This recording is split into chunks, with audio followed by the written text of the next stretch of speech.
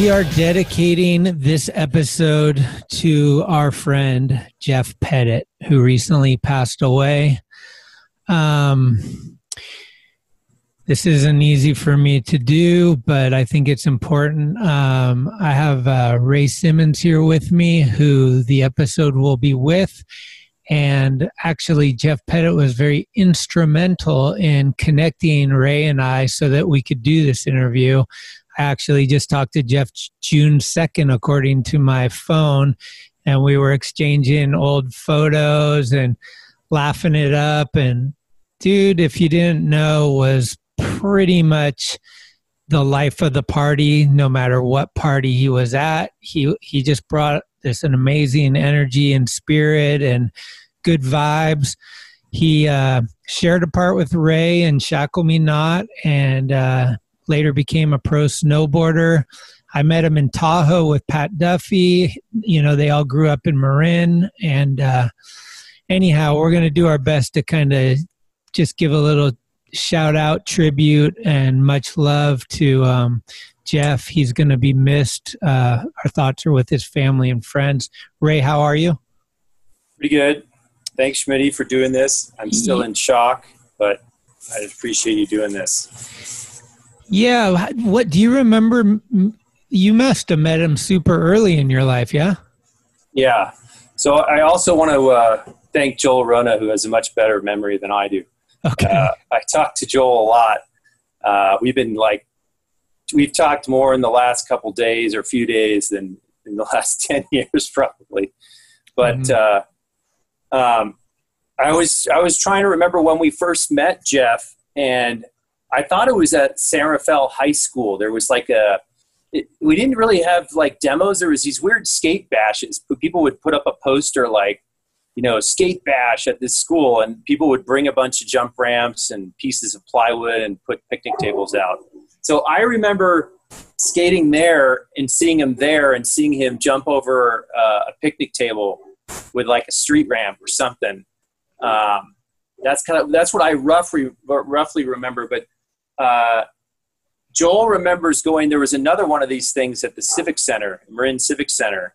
Huh. And he met a guy named Joel Doherty there.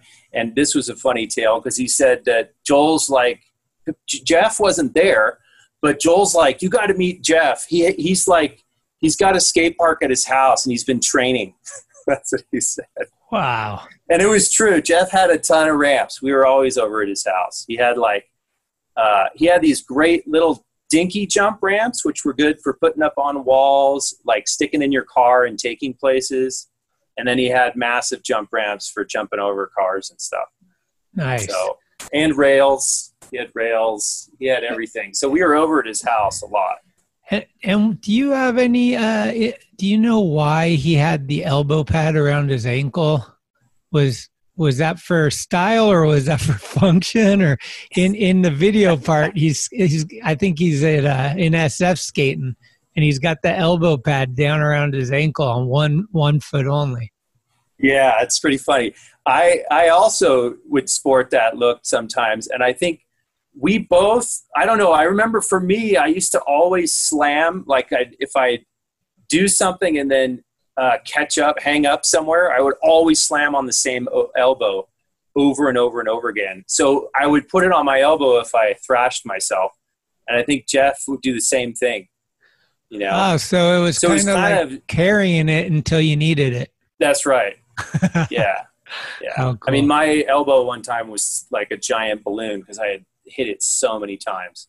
Right. So, I thought about an early memory I had of meeting him, and it was up in Tahoe, and it was the winter time, and we were in Squaw at some party, and I think Duffy had given us directions or something because they were living up there, and we met over there.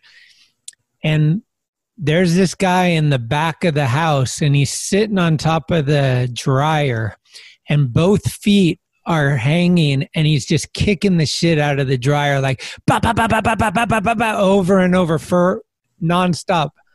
I'm like, who the fuck is that dude? And later I got introduced to him, and it was Pettit.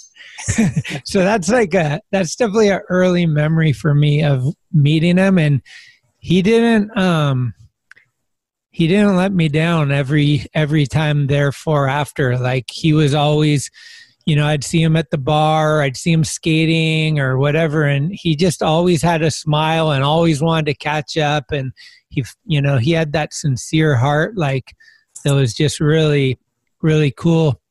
And one other thing I wanted to share is that one of my good friends, Dan Drahobel, his wife went on her bachelorette party, and her and the girls went up to Reno, and Jeff gave her a heart tattoo, a black heart tattoo, and all the girls got black heart tattoos, so they became the Black Heart Tattoo Crew from that trip. And so that's like a real special bond and connection as well. Is there anything, I mean, I'm sure you have endless stories, but is there something in particular maybe you could share? Yeah, there's tons of stories.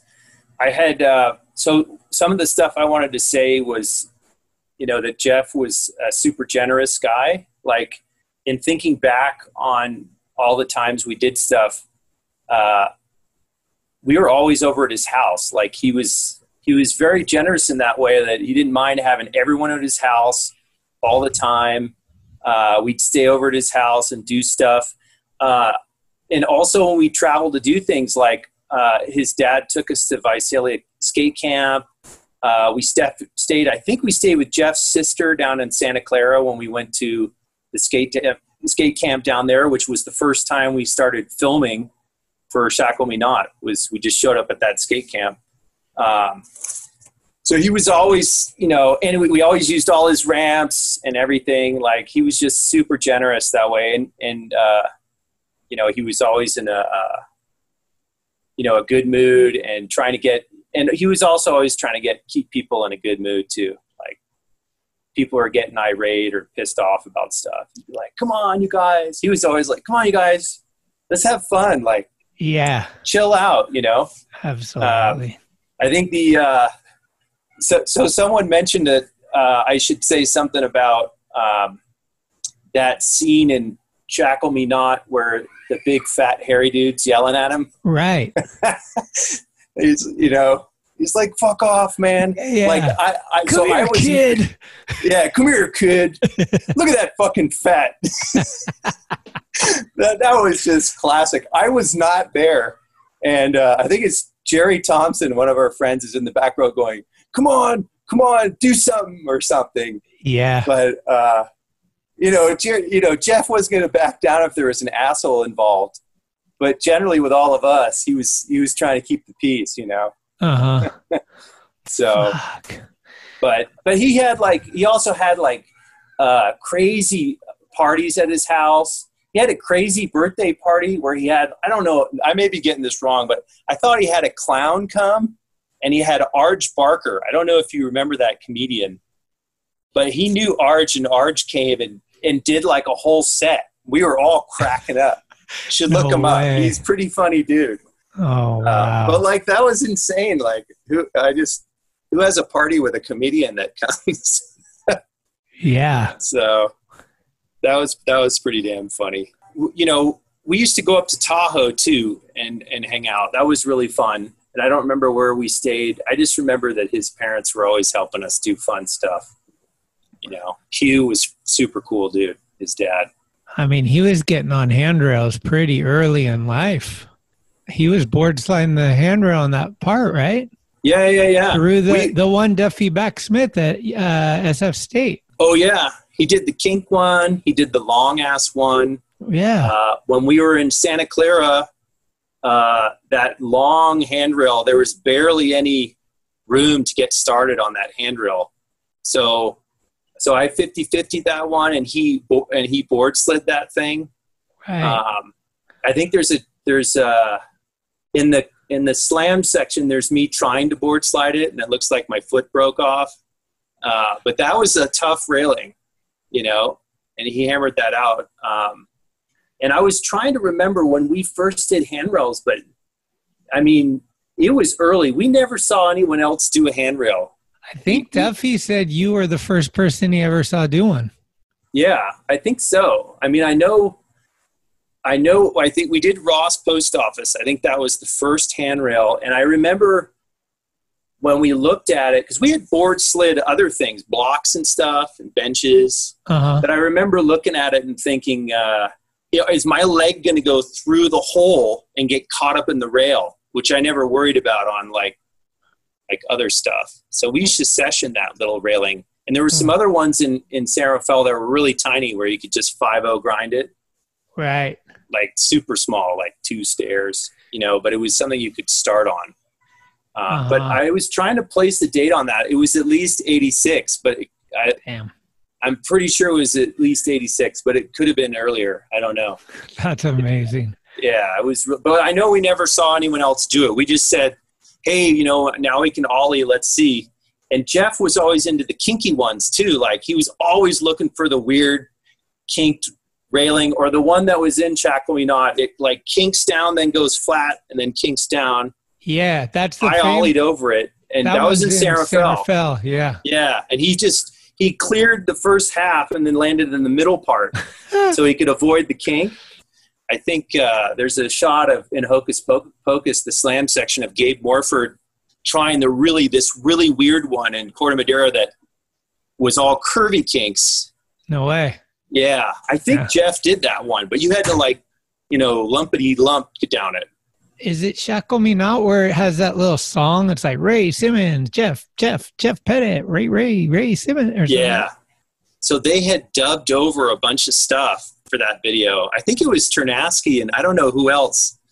They created all those songs and like made all that stuff up. Maybe Jeff Clint? Jeff Clint was probably involved. He was creative like that. But I remember those guys telling me that they're like, hey, you guys, Jeff, you and Jeff are going to love your part, dude. We shout you out in it or something. And we're like, okay. But then it turned out to be like it really stuck with everyone. To this day, people are like, Ray Simmons, Jeff Pettit. It was pretty funny. I'm going to read our last little back and forth.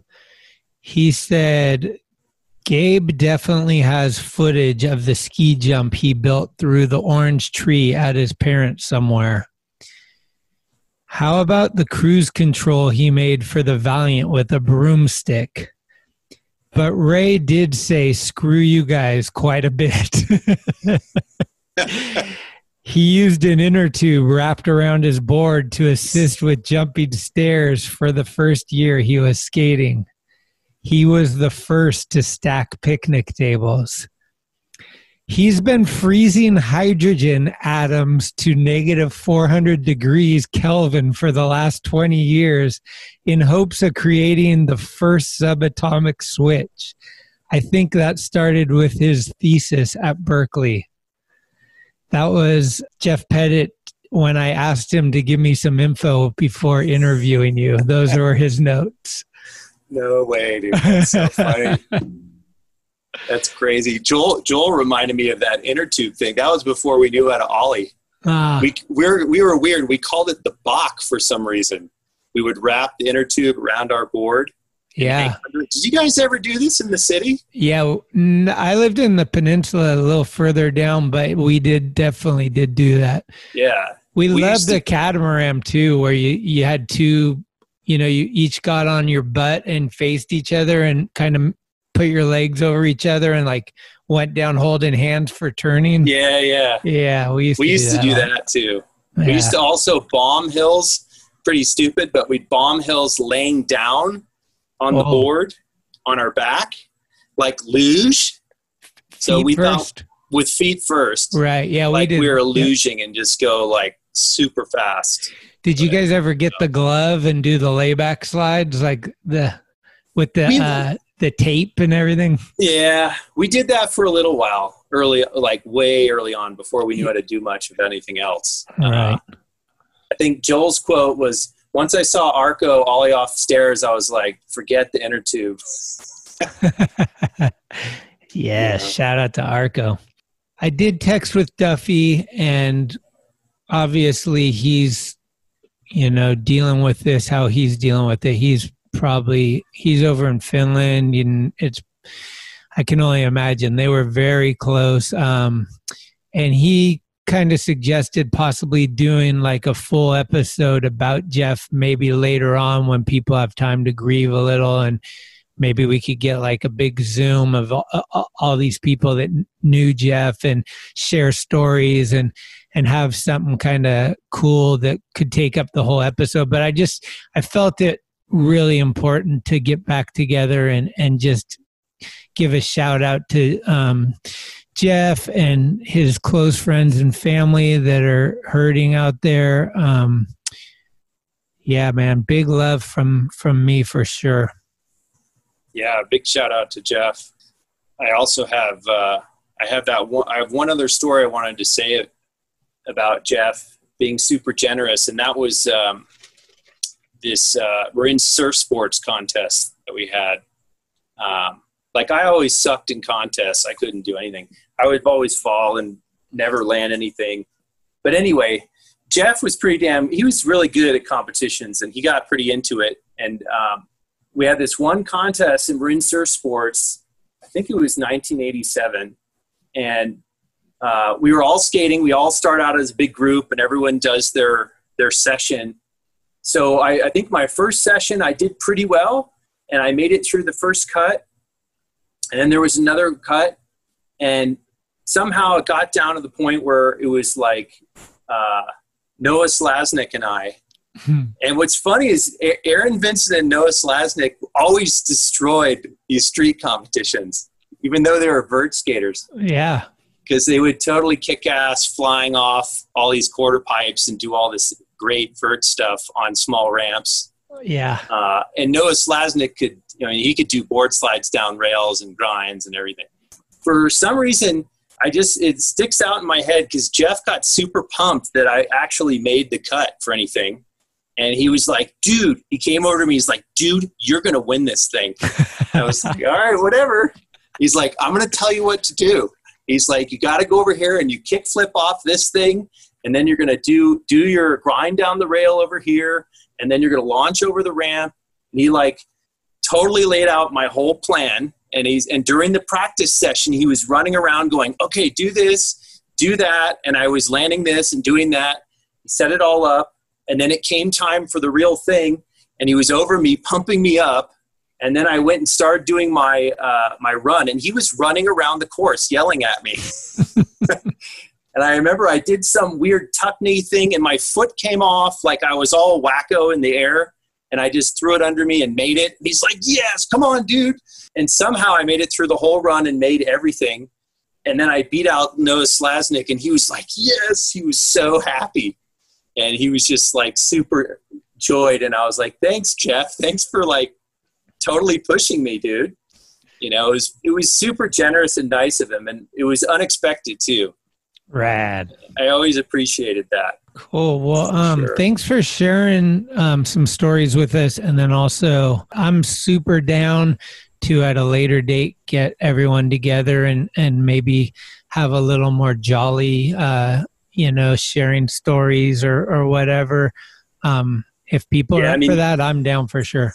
I think it would be cool. I hung out with Jeff pretty much through my high school years, and then he went down to San Diego after school. I went down and visited him once there.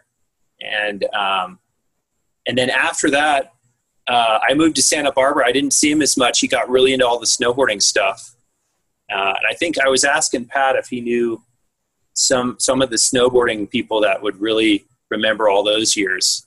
Right. I'm sure we could dig up some people. I know a few people that were up there, living up there at that time and stuff too. Yeah, rest in peace, Jeff Pettit. The next part of the show is going to be a little more uplifting and fun. So sorry to start out on a downer, but I just felt it necessary. Also, I do want to just mention that I've lost two of my better friends to drinking and driving car accidents. And once my head wrapped around everything that had happened, I just really can't emphasize enough to not drink and drive, to not get in a car with someone that's drinking and driving. If you need to get Uber and it costs a lot of money, believe me, you'll be happy you spent the money. This is no joke. I just can't stress it enough. You just can't do it. Don't drink and drive. There's fuck cancer, fuck racism, and I want to add right next to those, fuck drinking and driving. Big love to everybody, and I'm going to throw a little something fun for us all to transition into Ray Simmons, kids. Fuck yes!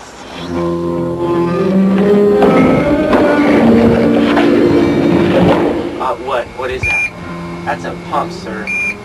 Come on up. Right on. He doesn't know what's happening. He cracked his head on the front side. You have to pay first. There you go. Out of here! Out of here! No, get Big off boy, out of here! Don't touch him. Off, man. Touch him. Touch him. I dare you. Woo. Get the fuck. I Come don't on. fuck that little pussy, because his little pussy got little drippy hairs there. Look at that. Get out of fucking- here. Come here, boy, say something. You punk, now get out of here. Jeff Pettit. Ray Simmons. Pettit. Simmons. Simmons. Pettit. Simmons. Right down the street from McCovey Cove in San Francisco, California, I'm Schmitty, and this is Talkin' Schmidt. Today we have Ray Simmons on the show. Ray grew up in Marin County and was part of the 8th Street team with an unforgettable part in Shackle Me Not and Hocus Pocus. He was an early conqueror of handrails and jump ramps and jousted over a ladder for his ender.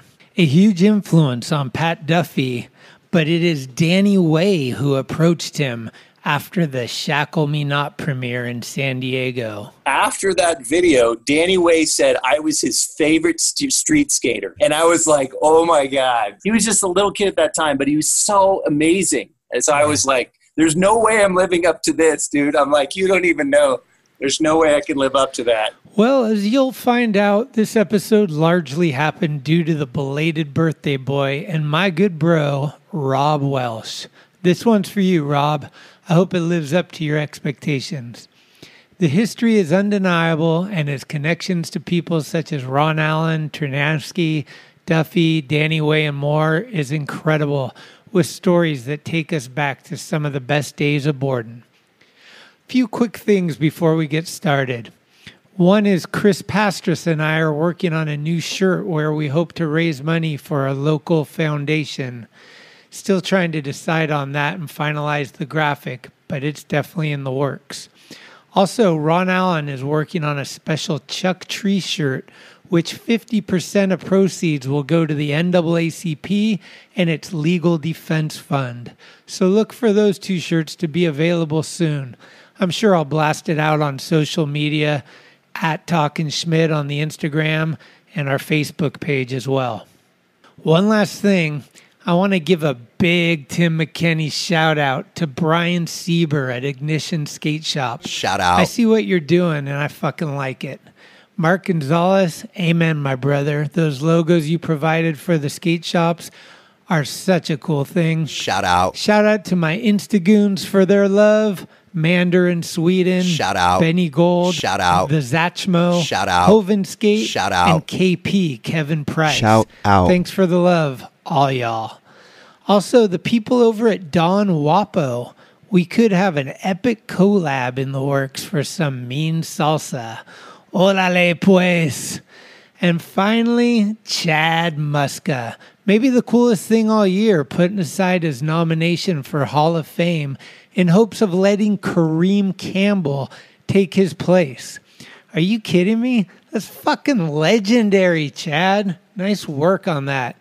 Let's get Kareem into the Hall of Fame with Ray Barbie and Grimes. And then let's get Chuck Treese in there next year. Come on now. All right, kids, the coffee's hot and my guest is ready. So here's Ray. This is Ray Simmons, and you're talking to Schmidt. So you're this is Ray Simmons, and you're listening to Talking Schmidt. It's cool, like tonight is the night. Here we go again. Just give it the old college try, right now. Big dog's in. Smitty! 96 times, Schmitty. Thanks, Smitty. We on? Schmitty? Talking Schmidt. That's called go to the hospital, bitch. I can shit my pants. Your Rolodex is fucking deep. It's about the one. Who's this guy thinks he's tough shit? What's up? We're tastemakers. Come on, Schmitty, what the fuck? Let's hear it for Greg Smith. Yeah!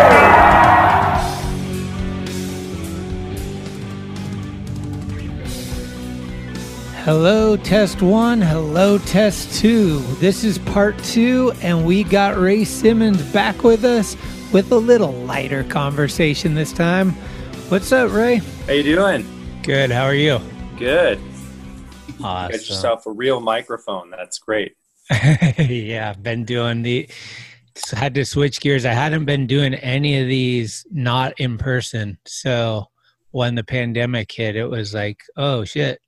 But it's kind of cool because it gives me an opportunity to reach people that couldn't be in my radius.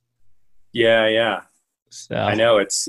I've been doing all work stuff over my laptop too. Yeah. You know, crazy times. Yeah, I know, and crazy stuff going on in San Francisco right now. Oh fuck! It's nuts. Yeah, I don't even know. Yeah, I don't know even what to say or how to do anything right now. It just seems like the best thing to do is kind of just listen. Yeah, that's for sure. I'm gonna make the light a little better in here. So it's cool that you reached out to me. I think Joel Rona sent me some funny picture of me saying that Pat wanted a funny photo of me or something. Oh, but rad. I was asking him how this even got started. He said there was some Instagram posts or something. I don't do any Instagram, so. Actually, I've been doing this podcast for this is the second year, and I've been doing it every Tuesday. And one of the things early on, I didn't know how long I was going to do this for, but one of the things that drove me was one of my friends, Rob, I was like, hey, will you do it with me? And he's kind of a passive guy, doesn't like to talk about himself and whatever. He's like, I'll do episode 69. So I was like, okay, well then I guess I got to do at least 68 of these. So I get to 69 or 67-ish probably. And he starts having anxiety and he starts texting me and calling me. And I'm like, you know what? I know, but I don't want to do this. Right. I was like, that's fine. I don't want you to be uncomfortable or whatever. But I was like, who are some of your top 3 dudes that you would want, or females, or who would you like to have who would you want to hear, interviewed? And you were one of the top 3 people, actually. Wow. Yeah. So he's a big fan, of the early H Street. It was such a pivotal, influential video all the way around. And, I think the fact that you did you grow up in Marin in North Bay? Yeah, just that. And then your ties to Duffy, him and Duffy were in a band together. So, and Pat's just the best. He's such a huge, wow, what a groundbreaker he was. And for Pat to talk about you so highly, it was we got to talk to this guy. And I really thrive off talking to people that aren't, Eric Costin, we kind of know your story, right? It's everybody's interviewed you. And I feel I don't know a whole lot about you except for what I saw in that early video and what Pat's told me. I was like, that'd be great to catch up and kind of just hear some of your story and hear what it was like back then and whatnot. Yeah. I was thinking about H Street, and one of the cool things about H Street was, they got a lot of people on their team that had been on other teams but never really got promoted. I think Matt Hensley was on Vision. Ron Allen, I can't remember if Ron Allen was also on Vision, but they sort of didn't do anything with them, kind of. I don't know the full story about it, but I'm not sure. It seems as though they just didn't get promoted. Mm-hmm. And H Street I remember that their whole thing was they just really liked what you were doing. it didn't matter who you were, what your style was, or what you were wearing, or any of that stuff. It was what you were doing hard. Was it, was that a non-trivial trick? What are you doing? And if it was really interesting, they thought this guy's awesome, or this girl's awesome, whatever. It wasn't about your mystique or your style or any of that stuff. And I really appreciated that. They were just like, what's the next level? What are you going to do? How can you push it? Right. And Ternasky was always trying to get us to do. He didn't really know exactly what the next level was at that time. Yeah, he had only been skating for not that long, I think.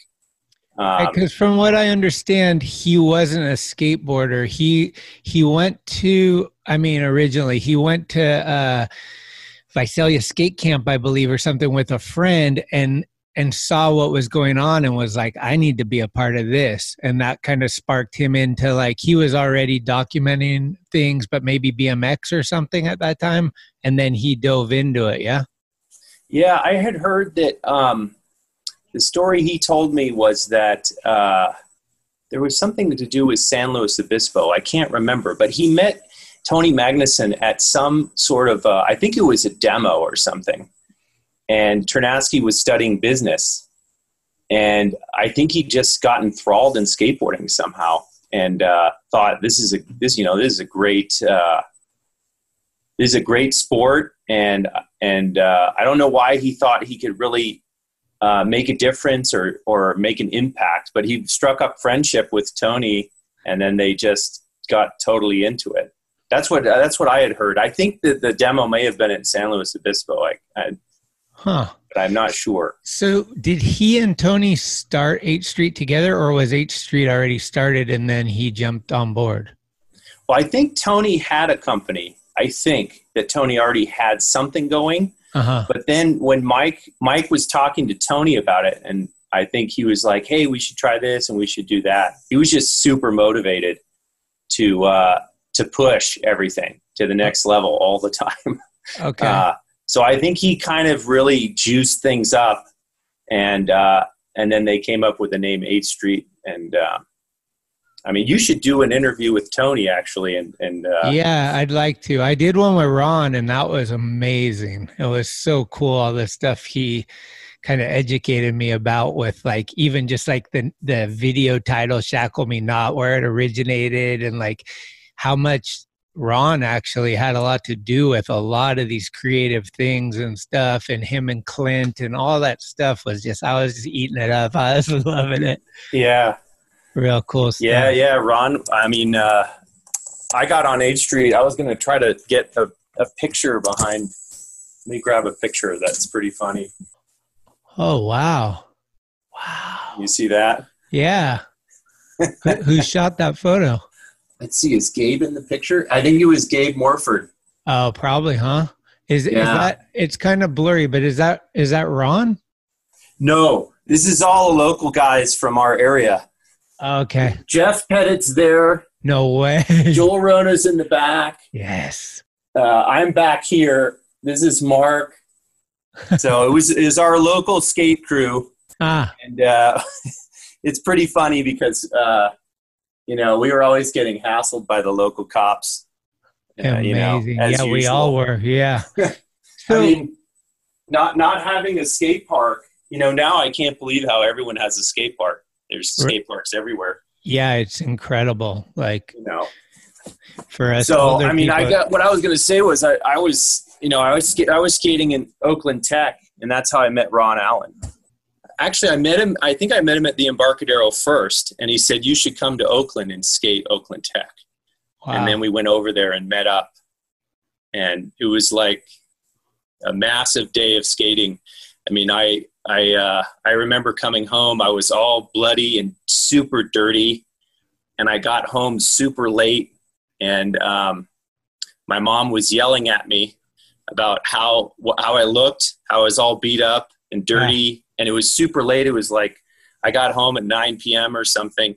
And Ron had just called me up on the phone, and he was like, hey, do you want to ride for I want to sponsor you and send you boards. So I had my mom yelling at me, degrading me, like super mad at me. And I had Ron telling me he was going to give me boards, and I was so excited. I was like, wow. I mean, I just beat the crap out of myself doing all these railings and skating curbs and just skating with him all day long. A few of us went over there, and I was super beat up. That was, like, I think it was 1987. Oh, 87. Okay. I think it was 87. It was 87 or 88, somewhere in there. Okay. Well, can we rewind just a little bit? Well, you were you were born in North County in North Marin, or where were you? I was born in San Francisco, actually, in 1970. Yeah. Yeah. Oh, in SF. Yeah, in San Francisco. My parents lived in San Francisco till I was around 1.5 or so, and then they moved out to Marin, to a little town called Kentfield. Oh, in Kempfield. Nice. Yeah. And then when did you get into skateboarding? When was your first board? So my first board, there was a little skate shop called Outdoor Skates in Kentfield. Oh, wow. It was a little hole in the wall spot. And I started skating I borrowed people's boards, like in, I think it was probably 6th grade or something, middle school, just starting middle school. I mean, when I was a little kid, I had one of those little yellow banana boards that was plastic. Yeah, same. And mostly what I did was either have someone tow me with a rope behind a bike, or there was a really steep hill and I used to sit on it and drag the tail till it would melt the tail and then smell it. Rad. I wasn't doing anything else. It was just screwing around, you know? Yeah. But then when I got to middle school, I started borrowing people's skateboards. So then I went to this skate shop, Outdoor Skates, and they had a used board for $25. It had Bennett Victor trucks on it, and it was smaller. You know, it wasn't like the bigger board, the big fat modern 80s boards that were coming out. Uh-huh. I can't even remember the deck now. I think it was Bennett Victor deck. I think it was all Bennett Victor. Oh, okay. It had stripes on the bottom. Was it like a wood one that had like grip on it already that was like kind of carved out with the name in it? I think so. And it had like a red and a green stripe. Okay. And it had a strip of grip tape on the top. And then it had Bennett Victor tucks. I wish I took a picture of that thing. But that was $25. That was what I could afford. And I rode that thing for a while until I could earn some money so I could I started working at a cafe when I was like 13 doing dishes and stuff. And then I was able to buy, I got one of those Sims boards. It was bright green with the green and black wheels. Yeah. And I was like, yeah, this board's so cool. The B-52s, right? Yeah. Those were my first wheels, black and purple.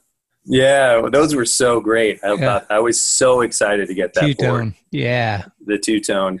Right. So yeah, I started skating around Kentfield, and then Joel Rona is do you remember Joel? He's in the 8th Street video. He's the guy that does the big railing and then bounces off the wall. Yeah. He was sponsored by Tommy Guerrero for a while. Uh-huh. I've known him since kindergarten. Okay. So we started skating a lot, and we skated a lot around College of Marin and jumping off these stairs, and we didn't know how to ollie. So we would find places where the stair had a little step, like just before the stairs, there'd be a little place where the cement went down. And we'd ride along and then hit our back trucks on that little thing so we could launch a little bit because we didn't know how to ollie. And then when we found stairs like that, we tried to find longer and longer stairs where we had enough of a little, kick that we could actually pop our way and make it farther down the stairs. So we just would go around that college and look for fun stuff to ride. And were you kind of aware of skateboarding outside your bubble? Like, did you guys know about the magazine and stuff? Like, did you know there was pros out there and that kind of stuff? Or were you just doing your own thing? At first, we had no idea. We were just the things I was on. When we were first jumping off stairs and riding around, we didn't really know anything. What educated me, actually, what I started to really kind of know what was going on was I would go hang out at Outdoor Skates, and they had a TV in there, and they would play videos. And I remember seeing the early Powell videos. Right. And I distinctly remember being in that shop totally clueless. You know, we just rode around and did stuff. And I remember seeing Tony Hawk do a finger flip his board with his fingers at Del Mar. And I got chills. I was like, oh my God, the guy's going to die. When he started flipping the board, I was like, oh, because I had no idea. How did you bail if you fall? You know, how do you not kill yourself? I had no clue. So I was just like, I couldn't believe it. Then he grabbed the board and came in, and I was like, oh my God, I was so excited. I was like, this is insane.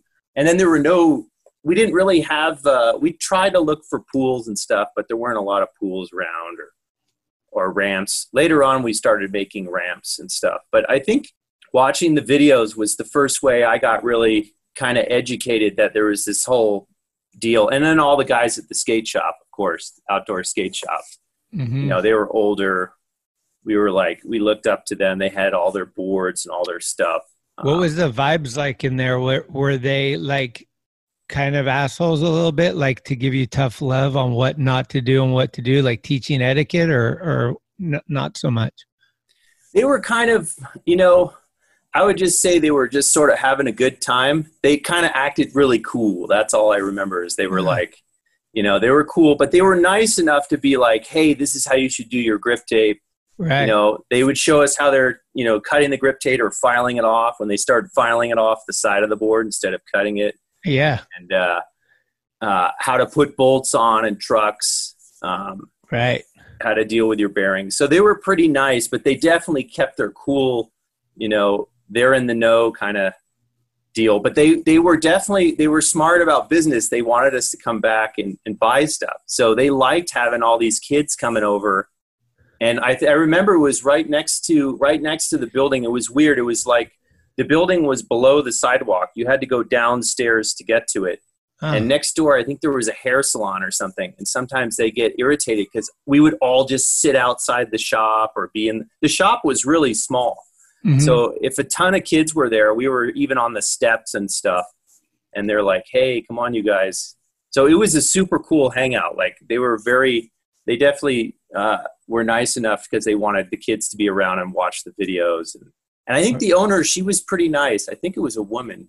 I vaguely remember her. She was pretty nice. She wasn't there all the time. It was mostly the guys running the shop. That shop doesn't exist to this day, does it? No, it's long, long gone. They got the, what's that? There's another one like south of there with the ramp in the backyard. I forget the name of it. But they have like a whole skate park actually indoors it's right off the 101. Oh, really? When you're going to Muir Woods. Proof Lab, I think it's called. Yeah. Wow. I think it's Mill Valley maybe is the city. I'm not super versed with all those different little towns. Like they blend into each other, but yeah. I mean, this one, when you come down the 101 and you pass Mill Valley and then you pass Corte Madera, and then when you hit Greenbrae, there's Larkspur, then Greenbrae, and then you take Sir Francis Drake down. That kept going all the way through Greenbrae, then Kentfield, then Ross, then San Anselmo, then Fairfax. Like there's all these little towns in there. Right. And, at that time, I don't think there were a lot of skate shops. It's kind of nice that skate shop was very, very close to College of Marin where we would skate. And it was really close to my middle school. And a great Mexican place called Taqueria where we'd always eat. It was like the best food ever. So we would just hang out there, like in the very small little ecosystem. It was just great. Tons of stuff to skate, lots of little curb things to jump, and loading docks to drop off. That was another fun thing to do. So that was your main local place to go shred? Yeah, that's right. We would just go down there every day. And then when you met Ron Allen, you were like, how old were you at that point? Yeah, by that time I was 17. Did you know Gabe and Pat and them already, and Jeff? Yeah. So Gabe grew up in Fairfax. He went to a different high school. It's kind of funny because, as things progress, like Joel and I started off skating in the beginning in our little local spot, and we were pretty young, right? We were 6th grade or something in middle school. As we started to get older and learn more tricks and learn more about what was going on, we started to go out. We heard that there was this cool school called Drake that had a huge cement bank with blocks on top. Oh. And so we went over there and started skating that. I think that might be where I first met Gabe. And then Jeff Pettit was in San Rafael. He was in a completely different area. So I think I met Gabe Morford and like some of his buddies over there. And then we all started skating together. And then I met Jeff later. And I'm trying to even remember. I don't even remember where I first met Jeff. You know, there would start to be skate demos and things because a local surf shop, Marin Surf Sports, started sponsoring people for skateboarding and putting on like skate shows and demos and things.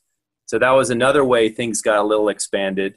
And we also had, the other thing that was really cool was there was a guy who made films that I'm not going to remember his name, who used to go to the San Francisco and film Tommy Guerrero and Jim Thiebaud and all those guys. Mm-hmm. And he would take the film and show it at College of Marin at a theater there. So he would come and he would show that video in Marin, and then all the Marin kids would come there. And that was another way we would all get to see each other and like be like, who's that guy? And what's this person doing? I remember when we were really young and we had one of those movies come, and Joel and I were like, yeah, we started riding off all the steps that were right in front of the theater. And people were like, whoa. And that was one of the first places I ever saw we called it a forward ollie. After one of those movies, you know, Tommy Guerrero would come and Thiebaud came. I think the first wall ride I ever saw was Jim Thiebaud. And blew my mind. He went up to a wall and rode up and down it. And I was like, what in the hell?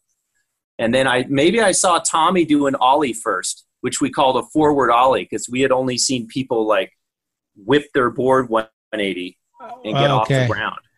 Yeah. And it looked like magic. I think we saw it in the video too. Someone ollied up a bench. And I was just like, what the heck? How did they do that? I mean, it looked like magic. So that was really influential, watching those videos and then having all the Marin kids come to one place. And then after the video, usually the pros would be skating around, like ollieing up a bench or a curb. And all the kids would just be watching like, holy crap, you know, these guys are just totally beyond us, you know? Right. So, and that was, I think somewhere around that time, we're like, we should go to San Francisco. So we started we all, you know, whatever crew would form, and we'd all get on the bus and take the bus to San Francisco and go to Golden Gate Park was sort of the first. That was like the big spot we had heard about. And it probably was one of these films. They're like, yeah, you should, you know, everyone comes and skates on Sundays in Golden Gate Park because they closed off the whole thing. Yeah, and Bryce would bring the jump ramps and all those guys would show up. And it was almost like a demo kind of vibe. Like people would be sitting there watching and people would come to skate. That's right. And then you'd have like the weird 70s roller skate dude, you know, with the tiny shorts doing 360s or, you know, they always had some funny people showing up. It was so much fun. Those films, getting people together in Marin, and then we'd all get on the bus, and it was really fun because people would, I think the bus might have started in San Rafael or Fairfax, and it would come around, and then when it would get to like Kenfield, all the guys would stick their head out the window and be like, you know, we get on the bus. If we were like all in the back, like filled up the whole bus in the back. Yeah. And we just go to San Francisco and ride all day long, you know. Oh, cool. You know, start in maybe Embarcadero. We get off at the Embarcadero Center, skate there, then take the bus and go all the way to Golden Gate Park. It's crazy how we knew how to use public transportation to get from one skate spot to the next. Like for us, I grew up in the peninsula, and I would go all the way to San Jose to skate those Montague banks. And I have no fucking idea how we got there because it was like probably 3 bus transfers, and there was no phones that told you how to do this. So like, it was probably word of mouth from other skaters, I'm guessing. I can't really remember, but those kind of things are kind of, I don't know, I take a little pride in that. That's kind of cool stuff that we were doing that kids can't really relate to now. Yeah. I know, meeting up with someone and trying to meet up somewhere where there was a payphone somewhere, just in case something goes wrong, you can use the payphone and call them. But the problem was always like, what if they left? Yeah. You know, you're like, I'm calling them now, but if they already left, so do I wait another hour? Like all that stuff. Figuring out the bus rides. I mean, I remember going to Fort Point the first time, and I was like, because we were trying to go to the Dish at Fort Point, and that was a hell of a bus ride too. I'm like, are we even, you know, I think after we met people in the park, they'd be like, hey, we're going to go to Fort Point. Do you want to ride the Dish? And we're like, what's that? And I'm like, how long does it take to get there? And it took a while. I can't remember even how long that bus ride was, 40 minutes or 50 minutes or something. Yeah. All the way from Golden Gate Park. Sketchy neighborhood, too. Sketchy neighborhood. They had a massive half pipe there. Yeah. Behind the houses. I remember trying to ride that thing because we didn't have a lot of, when I was starting out and even into like when I started getting into high school, there weren't a lot of big ramps. We made jump ramps, but there were not like half pipes around. So I remember going to the city and seeing some of these half pipes and trying to just, you know, go up and down on them. And I was like, man, this is crazy. Right. You know, just dropping in was like a big deal. So did Tommy and Jim and seeing that early video, was that like the first you saw jump ramps and that inspired you guys to make your own? Or how did jump ramps come into your life? You know, I think it was watching those early videos and I think it was really the film, because, you know, nowadays stuff comes out so fast. Everyone puts something on YouTube. But I think the really cutting edge stuff were those films. And it was very unpolished. That's what I loved about it. That's kind of how I felt H Street was too. It wasn't supposed to be super polished and clean and like it was trying to present you a special style or message or any of that stuff. They would just go film people do crazy stuff, and it was real film, you know. And when we would see it, we knew we knew they had filmed that just in the last year or last few months or whatever. You know, early on I was watching like the Powell videos, but then watching these films was even better. You'd see all these people you didn't know, like random people that weren't like big, huge pros or something. And they'd do anyone who did a good trick that was cool would make it into the film. So I think we saw those jump ramps, and then I started building jump ramps too at home in the early days when we only took the bus. When we went to like Golden Gate Park, they'd have the jump ramps too. And they would have massive jump ramps that they would roll. I remember them rolling them through the streets, like really far away, you know, from Haight Street, wherever they had them stored. And they'd roll them through the park, and everyone would be waiting around. And here comes a massive jump ramp. You'd be like, oh, wow, look at that thing. Right. I think Bryce had this really big, huge, wide jump ramp that everyone loved. So I think we got inspired by those guys. And then we started making ramps around our house. And then at some point when we could drive, we would make a ramp and shove it in our trunk, and we took it to San Francisco. Sick. And we started doing stuff because we wanted to jump up things. So instead of like Embarcadero, instead of doing like that middle island thing where you try to jump off all 4 steps or something, we would put the jump ramp up to it and jump up. Oh. Try to get up to the top of the island. Stuff like that. And were you getting vibed at all for being at Embarcadero? Was there any hostility from like locals, from you guys coming from out of town or any of that? I don't remember really getting bad vibes. And maybe it's because we were doing crazy shit and they were like, who the hell are these guys? I knew that people were like, who are these people? Yeah. Because we were just doing weird stuff. You know, we show up with a jump ramp and start jumping up the main drop off.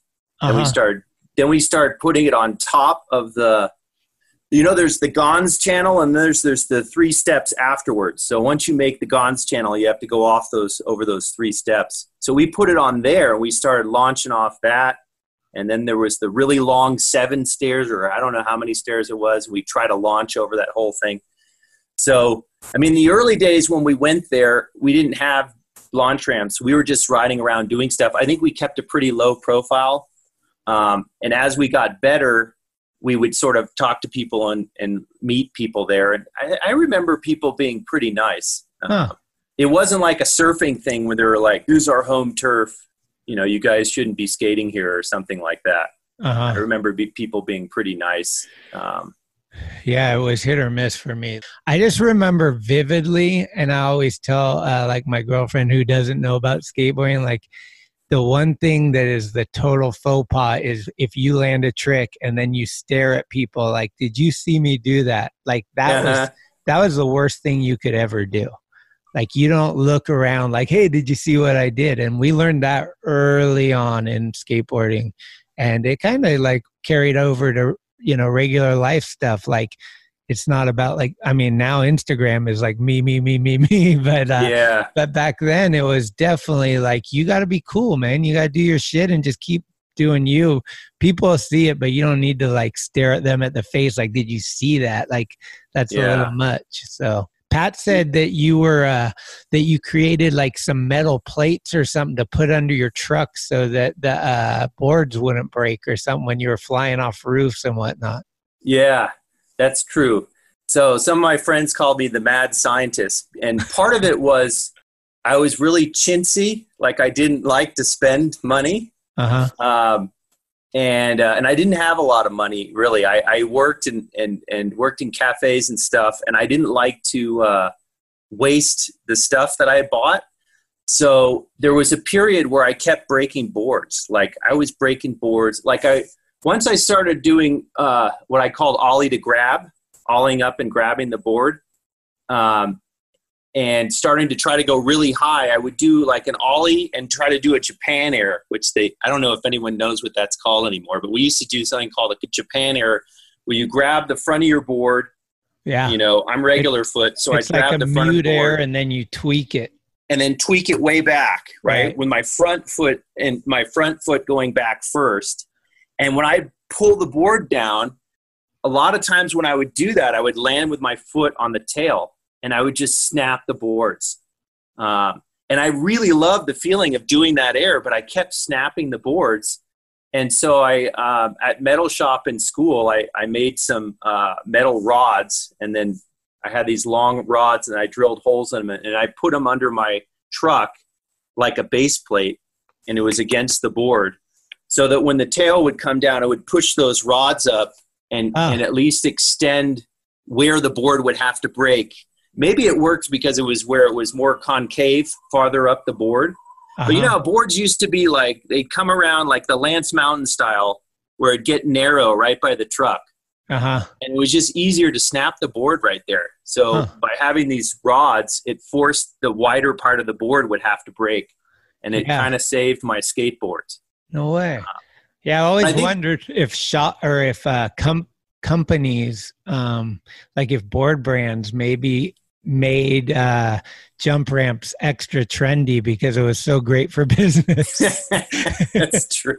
There was a time there, I think in high school, where I was snapping boards like constantly. It was horrible. You see at least one or two board breaks every time there was a jump ramp session, right? Like, no one's gonna break their board. Yeah.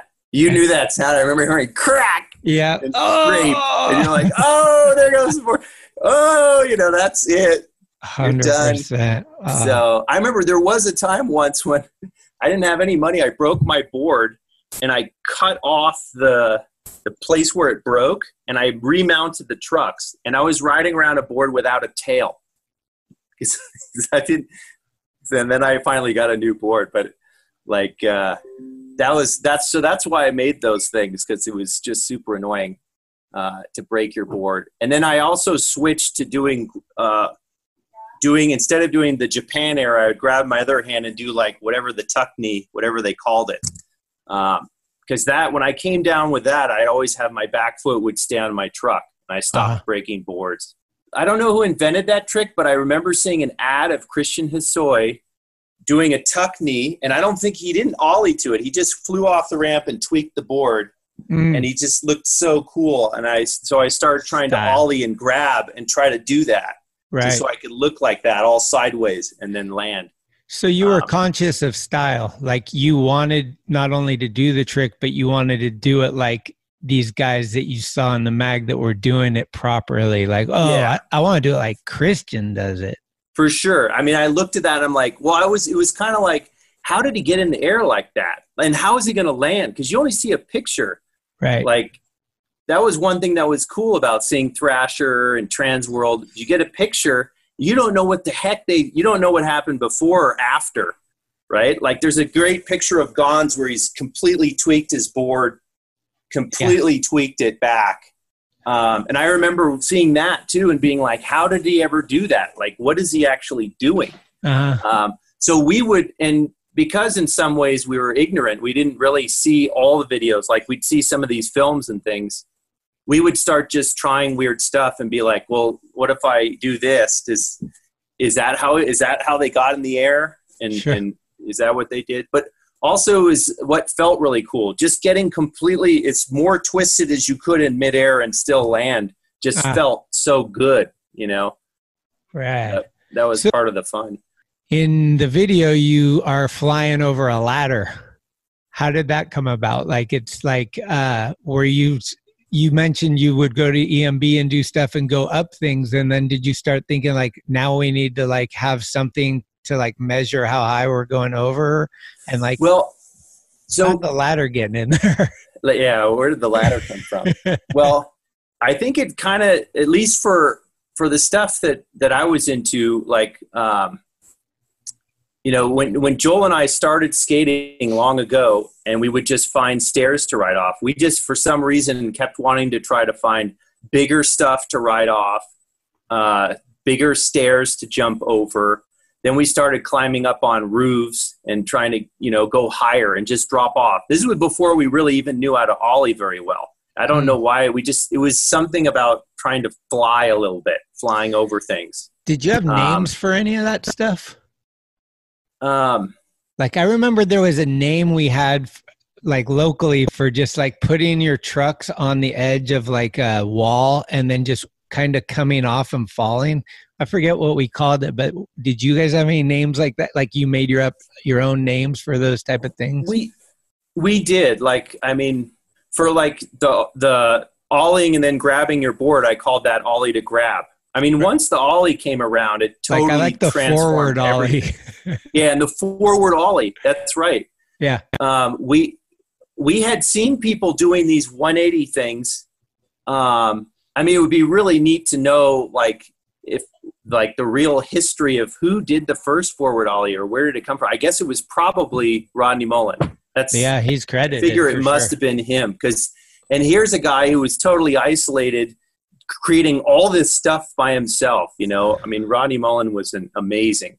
So we started, I remember so Joel and I would jump off lots of stuff. And then when we were learning forward ollies, like, we figured out we should sit in a crack in the sidewalk and like keep trying to get the board to go up. Yeah. And we really didn't know how to do it. We only watched that movie at College of Marin, and I think we were blown away. I still didn't quite know what was going on. So it took a while to put together, but once we could figure out how to ollie, that was everything. That was like, now I can jump up stuff. Now I can grind stuff. And then we used to do the jump ramp thing where you'd ride and grab your board, like, and launch off it. Yeah. Which I think all came from vert, right? Like an early grab.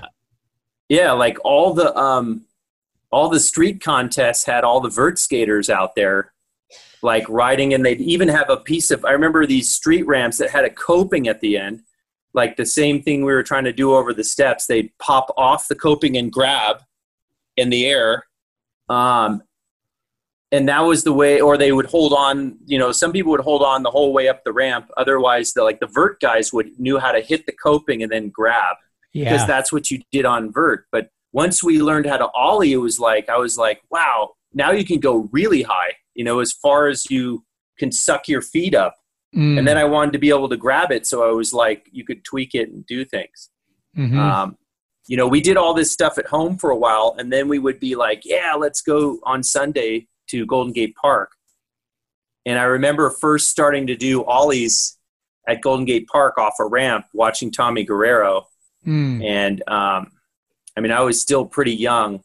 So watching Tommy and Bryce and all those guys definitely influenced us. And I started to try to learn how to ollie as high as he could and just get way up there. And that was kind of fun. That was, you mentioned this thing about you do a trick and then you'd look to see if anyone sees you. Yeah. I think in the early days, we didn't really do that. It was more like, did I make it? Did I kill myself? I think what kind of changed that was when we go to Golden Gate Park, I remember all the people sitting on this bridge and on the grass, and they would cheer when people went off the ramp. Mm. And so I do remember going there and then learning how to ollie off the ramp. And I remember doing a huge ollie off that ramp and having all these people cheer. And I was like, whoa, like, wow. Because I didn't really know how high I was going. We're with, Tommy Guerrero goes off the ramp. It was like, who's going to go after Tommy? Fuck. Right? That was always like, Tommy would go and ollie and just float, dude, so far. And I was like, God. And then no one wanted to go. And just like everything. Perfect. So I think one time I went after him and did a big ollie and everyone still cheered. So I was like, cool. That was really fun. Let's take a quick time out and hear from some of our friends, and we'll be right back. Hey, it's Corey at Blue Plate, 3218 Mission Street. Come see us. Meatloaf, fried chicken, deviled eggs, Dollar Olympia beers. We're here every day of the week. We got a garden, and we got smiles on our faces. Come let us make you happy. And now, another first impression with Timothy Donald McKenney. Wow, these are classic memories of my childhood and skateboarding. Sitting there and on the couch, probably at Crouch's house, watching Smokey Down, Ray Simmons, Wild Barbecue, man, and that stalefish. That goddamn stalefish over the ladder, just tall, lanky, Staley over a ladder that nobody's even gonna early grab over back then. You know what I mean? Just some dope-ass flyboy shit. Top of that, Pettit, was it Jeff Pettit? With his wild G-turns. And it's just classic times, guys. I'm doing this just in case Duffy can't be found. I love you guys. Stay up.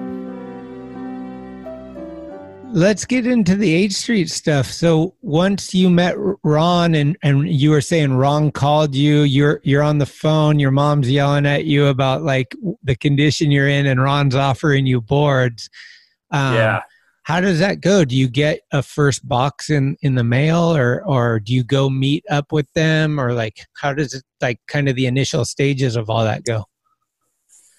So what was cool about the way they would sort of sponsor people at that time was, you'd meet somebody, a pro or something, they'd watch you skate, they'd say, it was almost like a mentorship thing. And so Ron would meet me somewhere and give me stuff. Like, here's some, so when I first met him, I think I met him in San Francisco. I don't even know if he would remember, but I think I might have met him in San Francisco somewhere at like the Barcadero or something. But I remember him saying, why don't you just come to Oakland? So when I rode with him in Oakland, we rode all day and we did a lot of crazy stuff and skated all over the place. So then when I got home and he was like, hey, I want to sponsor you, it was more like, come back to Oakland, let's skate. And I would go to his house and then he'd be like, here's a board, here's a shirt. And I was like, wow, this is super cool. So it was more of a mentor thing. And I remember Joel was he got sponsored by Tommy Guerrero, and Joel would go over to Tommy Guerrero's house and get boards and stuff like that. We were always like, whoa, nice. That's so cool. Yeah. So I skated for Ron for a while, and then there was this skate camp in Santa Clara. Yeah. I think it was Santa Clara. And he said, I'm going to be doing this skate camp and being a counselor there and stuff. You should come and go skate it. Mm-hmm. And when I went down there, that's when I met Ternasky. And Tony Magnuson was there too. Okay. And then I did in the H Street video, the first trick I do, I think, is I grind that railing. I ollie and grind down this 50-50, this railing. I think I did that before and rail slid that railing earlier in the week or something. And that was when I think Ternasky was like, "You're on the H Street team now." And then they started sending me actual boxes of stuff. And I was like, "Holy crap!"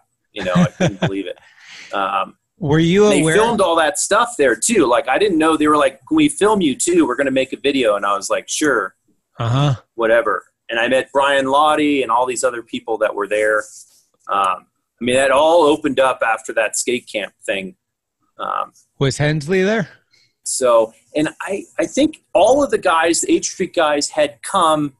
The camp was all summer, so they would come for like 3 weeks and then go home. So he did. I think he did. He was definitely there because there are shots of him doing stuff there. I'm trying to remember if I think I met him there too. We were only there for like a week or two or something. I don't even remember that we signed up for the camp. I think we just showed up, and I think Jeff's sister or someone had. I think maybe Jeff's sister was going to school down there or something, and we just crashed at somebody's place and then just barged in and started skating there. So we were kind of invited, but we weren't really. We didn't like enroll in the skate camp.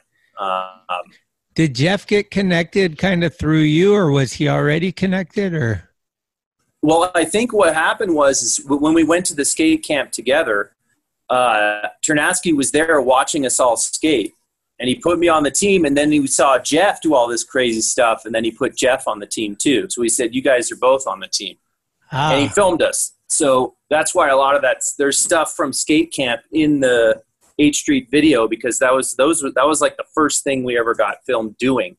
Right. And then later, Dave came. I'm trying to remember his last name. The guy, Dave, who made the H Street video. They all traveled to Marin and then filmed us do stuff.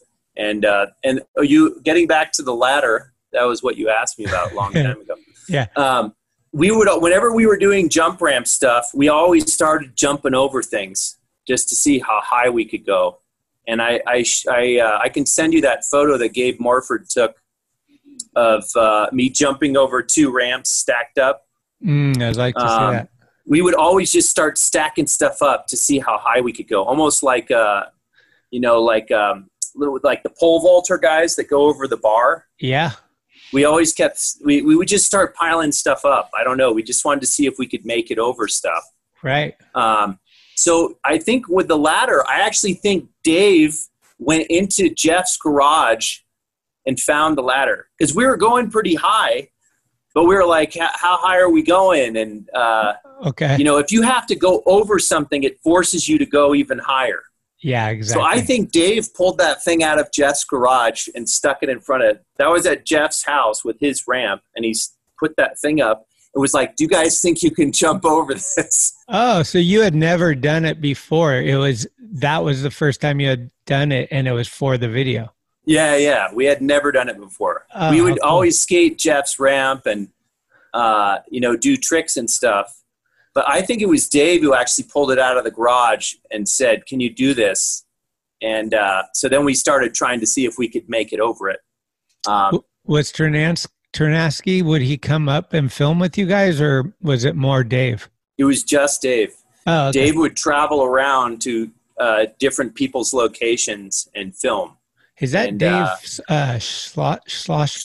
Schlossbach, yeah. That's his last name. Yeah. Okay. He was super nice guy. Right. So yeah, what's funny is the last shot, I think, where I jump over the ladder and it looks like it's from far away.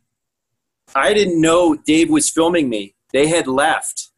We were done. I think I did the stale fish over it, and Jeff had ollied over it a couple times. And then those guys left, and they were going back to the house. And I was like, I think I want to try to see if I can really do a tuck knee over this thing.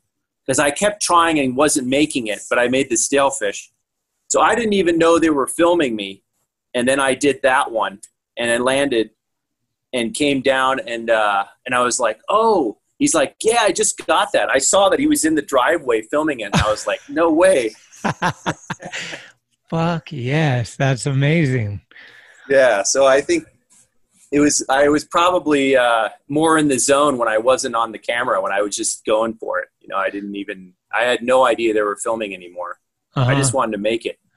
And did any of your friends have video cameras back then, or would you only be able to film when those guys were around to film you? The guy that was in the picture, Mark Henderson, he had a video camera. Well, I should say Gabe Morford always had a camera. Yeah. So he was taking pictures before I ever knew him. I'm sure this has all been written up somewhere. He's a big guy. He was in high school. He started getting into photography and doing stuff in the high school dark room. Mm. So he always had his camera. So that was actually really cool. Like the photo I'm going to send you, that was one of the shots. We were at some demo, probably a Marin Surf Sports demo, showing off for kids and stuff. That one, there's kids all over the place. And he took that shot, but he was filming. He was taking pictures all the time. Oh, and Mark Henderson had a video camera, so he would film us sometimes, but we didn't really film that much stuff with video cameras, surprisingly. We always had, Gabe would show us his photos. He would take really cool photos. It was almost like he was really into what still shots looked like. And from us watching magazines, we were always really into watching what the stills would look like. Like, what did you capture in the middle of a trick and how did it look? More so than videoing everything. Right. I wish a long time ago, we pestered Mark. Do you still have these old, VHS tapes of the stuff that you filmed? Like, it would be so cool if we could see that stuff. I know. So it probably all got videoed over later, or who knows what happened to it. Yeah, thrown out with the baseball cards. We were lucky we had Gabe around taking pictures constantly. Kind of in the same vein as those movies that would show at College of Marin. Gabe started doing these photo things. I think he might have started filming stuff. I'm trying to remember, because in Fairfax, he started putting out these big, I remember them mostly being photo shoots. He'd have the big thing with the slideshows. Yeah. With the big carousel projector. Yep. He started getting really into doing all the slides, or whatever those things are called. I can't even remember now. Isn't that sad? Yeah, it's a slide projector with the carousel wheel, basically. Yeah, and all those slides. So we would have a big night where everyone would come, and he would show all these pictures. And were they mostly of the locals? Usually, yeah, whoever Gabe was skating with. And he started, of course, once we started going to like San Francisco and the park, he started to take photos of all those pros and stuff too. It was really cool to go to these events where we would get to see all these different shots that he had taken. It was super fun. And that was, again, another one of those things where we'd all come, we'd get super jazzed, we'd watch all videos and these slideshows, and then we'd go and skate that night, like afterwards out at the school, and try to do crazy stuff because everyone would get pumped up. Super fun. Was there like something or like a period of time where you were living out of your car, where you like took the front seat out and made a refrigerator or something like that? No, I did buy a really old car for like $200. It was a Plymouth Valiant. And I took the back seat out for a while, and I had planned to put a bed in the back. So I was going to put a bed in the back, but then I was going to have to saw off these crossbars in the back, and I was worried that I might like weaken the car or screw it up somehow. So I ended up not doing that. But I did put a TV set. I had a little tiny battery-powered TV, or actually I think I hooked it to the car. So I had a little tiny one of these remote TVs that you could plug in the wall, and you could plug it into a cigarette lighter. So I made a little console and put a TV in there, and I hooked it up to the speakers. So sometimes I'd be watching TV in my car, which was pretty funny. That was all in high school. But I think I probably told people I was going to put a waterbed back there. But I never did. That would be, yes. I thought if I got in an accident and a giant like I braked and a giant waterbed landed on me, it probably wouldn't be good. So I think I saved my life not doing that. Could you talk a little bit? Do you remember meeting Duffy for the first time? Oh yeah. The thing we remembered about Duffy was he had taken a railing, like a balance beam thing from school, from one of the local schools. I think it was, or maybe it was always out there at the school near his house. And I remember hearing that this guy is skating this railing. You should come check it out. So we went over to his house and went to this school, and he had this railing with the little bars on it. And I remember like he was doing all kinds of cool grinds and rail slides on the bar. And I was like, wow, this kid's going to be really, really good. Because, like, I mean, he trained himself on that little bar to do everything on it. So by the time he got, up to the point where he could ollie up to railings and stuff, he was completely comfortable. You know what I mean? Like, he was so good on railings because he had loved this bar and rode it every day, Uh-huh. So I remember seeing him do that, and I remember also there was a mini ramp around there somewhere, and I remember skating that mini ramp. I remember he would just go for tricks and slam really hard and just keep going and going. Like he wouldn't stop, and I'm like, this guy is going to be super good.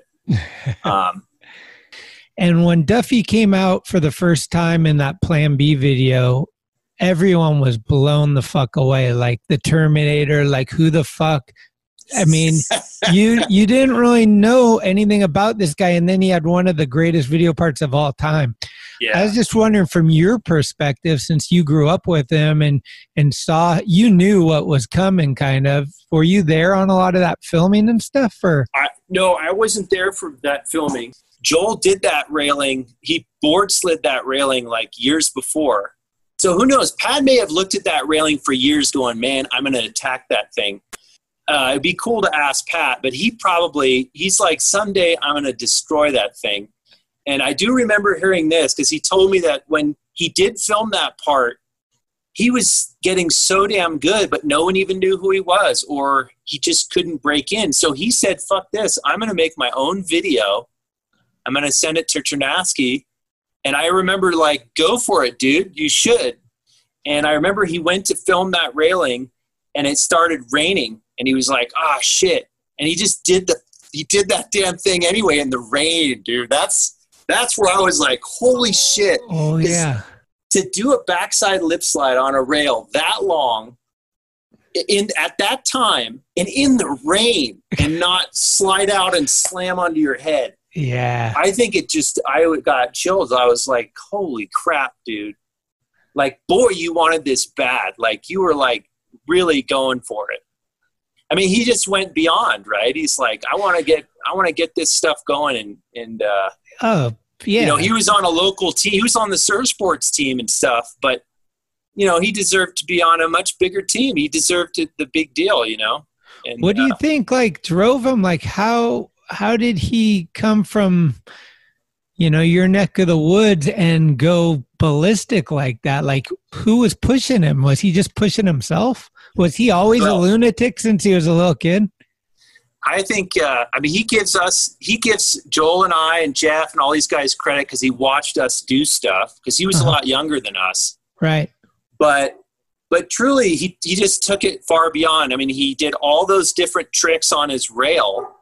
And then I don't know what made him go like, sure, I'm just going to do it on this massive railing. Even on like the mini ramp, he was really good on the mini ramp too. Oh, yeah. I think he just had a ton of natural ability. I think he just loved how it felt. When he does it, he's just flowing, It's really effortless watching him do that stuff. He's just like, he's embodying the whole thing. Absolutely. I love Pat. Hopefully he's listening and he's doing okay. Big love to Duffy. Yeah, definitely Pat. I told Pat he's done way more for skating than I ever did. And he put this thing together. I'm like, dude, you went beyond, man. You took it to the another level where it was like too scary to continue. Yeah, he's all the greats inspiration. Like anybody that's doing rails now is like Pat Duffy. Yeah. Straight up. And I don't know if he told you, but he was there when I snapped my knee, which kind of ended my skate career. Right. We had gone up to this ramp up in Novato. I don't even remember whose ramp it was. It was a mini ramp, and it had a bunch of... it was the Black Point ramp, right? It probably was. It had like all kinds of holes in the top deck. It was like kind of thrashed. Yeah, it was in Hocus Pocus, I think, right?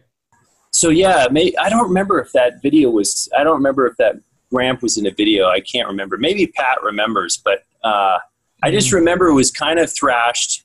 Like the top deck had gotten thrashed from people doing stuff on it.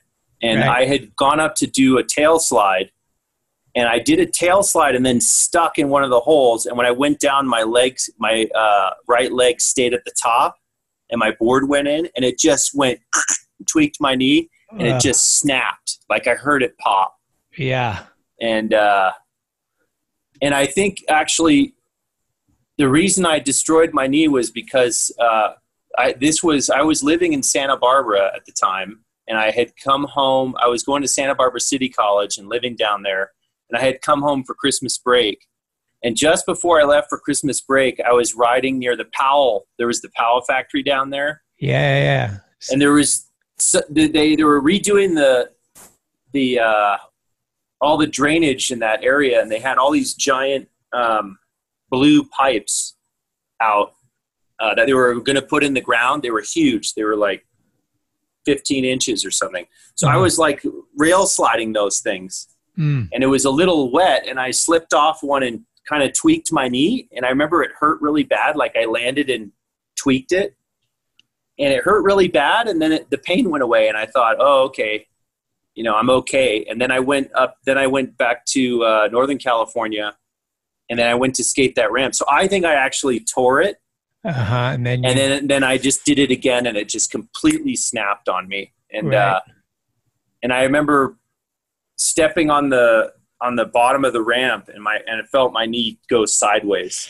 Fuck. And I was like, oh man. So I drove Pat and I were in my truck. I drove him back to my house, and I'm like, dude, can I not drop you off at home? Cause I'm toast, man. And I drove with a stick. I took a stick out of the, he said you used a ski pole for cruise control or something like that. Like maybe it was a ski. I remember grabbing a stick because I found a stick, and then I stuck the stick on the accelerator because it was my right leg, and I just couldn't handle the pressure on it. And then I remember I had a brand new Matt Hensley board. It could have been it was like brand new everything. I think it was a king size. And I said, here, Pat, take my board, dude. I think I'm going to be out for a while. I don't know if he remembers that, but I remember being like, dude, just take my board. No, he was shocked. He was like, what the hell?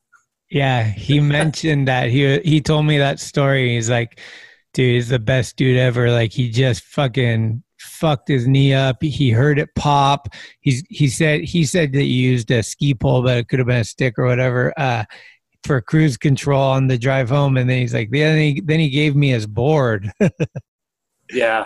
But he said you actually gave him his first free skateboard ever earlier, when he was like skating his flat bar or something. He said he did like a feeble grind varial out, and you're like, hey, that gets you a free board or something like that. I probably did. The H Street was very kind. They sent me way too much stuff. Really? I mean, like I said, I was used to destroying my boards, riding them for a super long time and totally destroying them. One of my favorite boards was the Tony Magnuson board with the ugly dude on the bottom who was all like, it was like showed his internal, like it was all gooey, funky stuff. It was the Hell Concave. That was the Hell Concave board. Hell Concave. So I remember being at Marin Surf Sports and doing ollies like a foot high with no trucks on, in there, when that board came out, I found it, and they said, hey, this board came out, and I was doing ollies because the concave was so huge, I could just pop it up. And I was like, man, this board's awesome. So I bought that board. It was like my favorite board forever. And I had destroyed the nose so bad that at one point I took the nose off of one of my old boards and cut it off. And then, because I had ground it all the way down to the truck. So I took a second board and another piece of board as the base plate and bolted it all together so I could still have a nose. Oh, wow. So that's how far I would destroy my boards. And then when they started sending me decks, I had too many decks because I was used to riding them until they were completely demolished, you know? Uh-huh. I was like, it was weird. And then people are like, dude, what are you doing? You're supposed to sell that stuff, make some money, or, you know. What was a typical box like? Like what would come in your your average box that they would send you? So they'd send me a box that was like, 7 by 14, by whatever. And they would put like 5 boards in there, 3-4 pairs of wheels, bunch of T-shirts. And so when I got that stuff, I was like, whoa. And there'd be trucks in there. I had way more stuff than I needed. People were like, dude, you're supposed to sell that stuff. And then I guess eventually when you're pro, you make money when your board sells. You get a portion of whatever number of boards you sold. So I gave stuff away. I had way more stickers, like huge wads of stickers. And I would always give those out to everybody. Did you save any stuff from back then? And I do. I should have grabbed I have like I still have 2 of the Hell Concave boards because I held on to those. Uh-huh. I have an old Schultes board that's just sitting around. I actually talked to Tony Magnuson because because I was looking for, I have one board here. I was looking for a king-size Hensley again. So I bought this online. Oh. Old Black Label. I love the king-size Hensley. It's like my favorite board. Uh-huh. So I emailed him, and he emailed me back, and he was like, hey, it's good to hear from you, and what's happening and stuff. Neat. So we talked for like 2 hours, and I told him, we talked for a long, long time about life and different things and Ternasky and what had happened with the company and all that stuff. It was really sad that Ternasky died. I remember Pat telling me that Ternasky died, and I was like, what? I heard it through the grapevine somehow from through him. And it was really sad, because he was really pushing everything. But how did he pass? He got in a car accident with his girlfriend. I don't think she survived either. Oh, wow. I think that's what happened. Yeah. It was totally it was out of the blue, right? He was driving somewhere and there was a car accident, and that was it. Because I was sort of out of the scene by that point. I had, after I snapped my knee, I was out for like 6 months. Did you have surgery? Yeah, I had complete ACL reconstruction. Uh-huh. And at that time, they immobilized you for a long, long time, like 6 months. Now they don't do that. Now they like as soon as you get. So I had a reconstruction where I don't know what the term is for it, but they take your patella tendon, they take your kneecap, and they take a chunk of bone off your kneecap and a chunk of bone below your patella where it connects to your leg bone. And they slice the middle out and pull it out. Then they drill a hole and send it through where the ACL was. And then they screw it in with titanium screws. And then the 2 little pieces of bone grow back into your leg bone. And at that time, when I guess it may have been relatively new, they really immobilized you for months. And now they don't do that. They get you going on your recovery right away. But I remember being out for like 6 months, I went back to school and had this massive brace that kept my legs straight. So kind of by the time I got back, I mean, H Street was still sending me stuff all the time. And I just I kind of feel bad because I didn't really call them and say, I called them and said I got injured. I talked to Ternasky. I said, I broke my ACL. I'm getting surgery and all that stuff. And Ternasky just kept saying, well, get back in there, heal up. And they kept sending me boards. And I was like, you guys don't send me anything anymore. I'm not riding. And he was just trying to get me motivated. Okay. By the time I came back after 6 months and I was feeble and I was trying to learn how to skate again, I just felt like I was out of it, like everything was progressing so fast at that time. Yeah. I was like, I was kind of out of it for a year. Yeah. I mean, part of me regrets that I didn't just say, whatever, let's just, get back into it. I mean, I did skate again and I went to the Powell factory. I remember skating with my brace on, but I just didn't feel the same, especially trying to ollie and grab with a big fat brace on my right leg.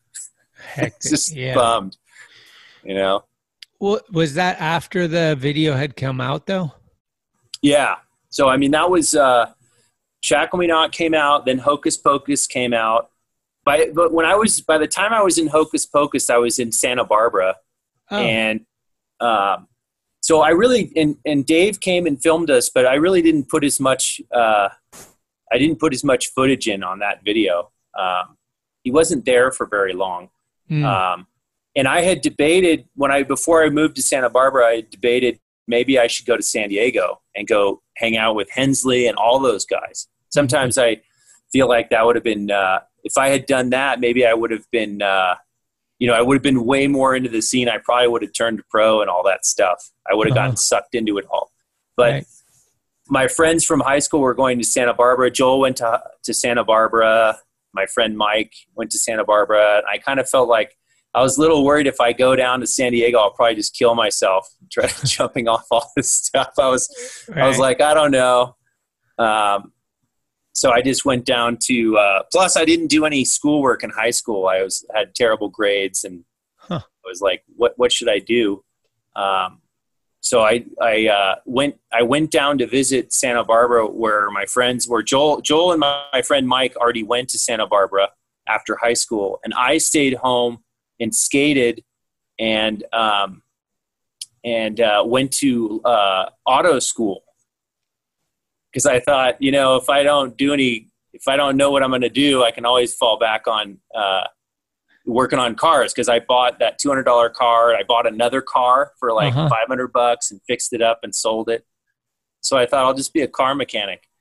So I was going to auto school and stuff, and I went down to Santa Barbara and visited them, and I was blown away because if I had known college was a big fat party, maybe I would have been like, hey. Especially maybe I should do some schoolwork and go to college. Fuck.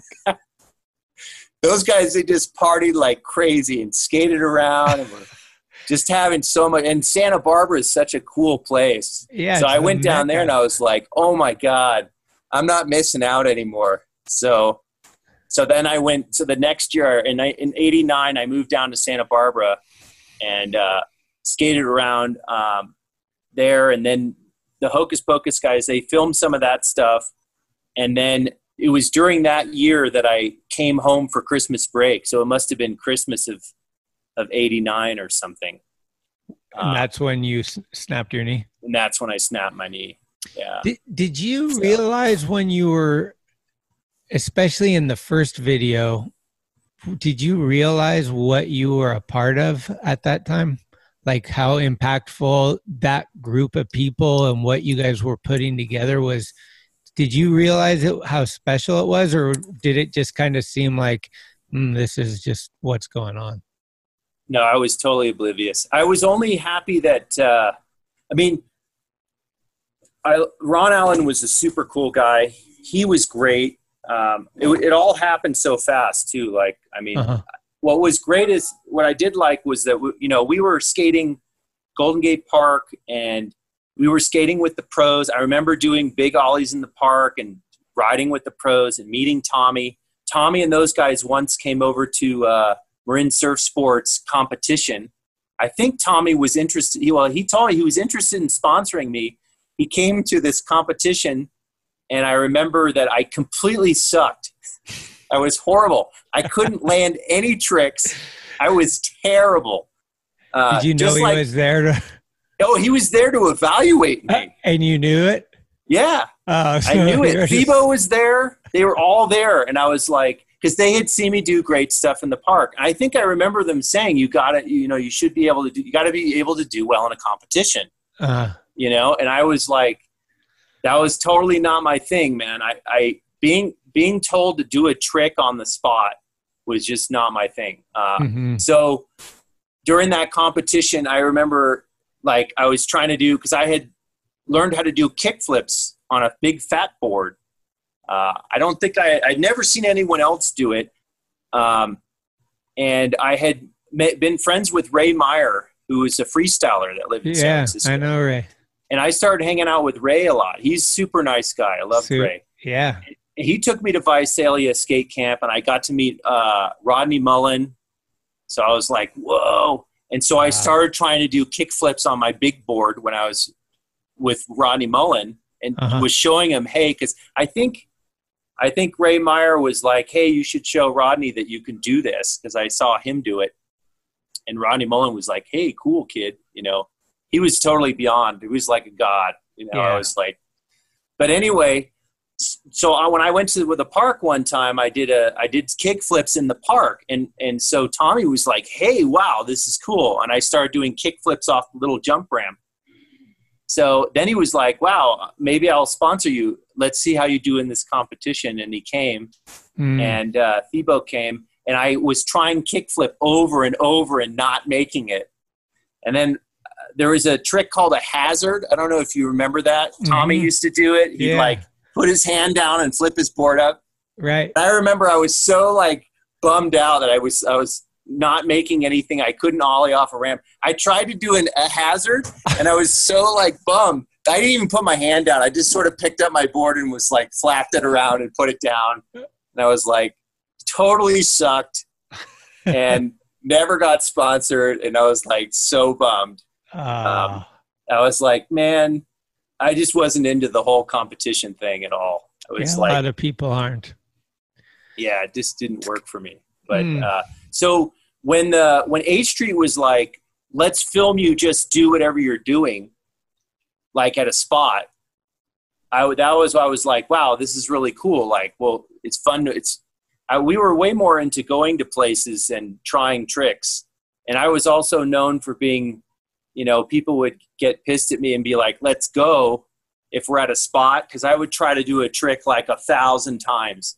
And if I wasn't making it, I'd be like, just let me do one more time. Let me just try one more time. And they'd be like, let's go. We got to go. Like, let's get out of here. I would obsess over trying to make some trick. And that's just, that doesn't, like, competition. I mean, I was never a good test taker either in high school and stuff. And that was the same thing. You have to learn how to dial the test and like figure out how do you get every answer right. It's not about whether you know the material necessarily, as how well are you at doing the test and figuring out strategy. And I think it was the same for competitions. Like even later when I was on the H Street team and we go to a competition, I would watch the people and they would go and pick every trick they were going to do and dial it. Like, I'm going to do this rail slide, and then I'm going to do this maneuver, and then this thing. And they would practice their routine. And I remember Chernavsky trying to teach me how to like set up a routine. And instead I just wanted to jump off some crazy thing, or can I fly over this thing? And so I typically just did horrible on all these. I would never land anything. Yeah. And then there's resentment too. You're a kid, you're skateboarding because you kind of have like punk rock values, like you're not conforming to this stuff. And then you have these team managers that are telling you how to do it. You look at them like a parent figure where you're like, whatever you just told me, I'm doing the opposite of that. Well, it was, I knew Chernavsky was trying to help me. Yeah. And like, I could tell that he saw the global picture of all this stuff. And as you were asking before, I did not see the global picture of the company and how well it does and all the cool stuff in the video. That was what he was, he was really building this brand. He was really pushing this brand, and he knew what he was doing. He knew how to market it and to push the brand and get everyone into it. Where do you think that came from? I think he was a natural businessman. Huh. He could just see where everything could go. So he really helped it, blow up 8th Street. He knew the videos were a big deal and all the kids liked all the videos.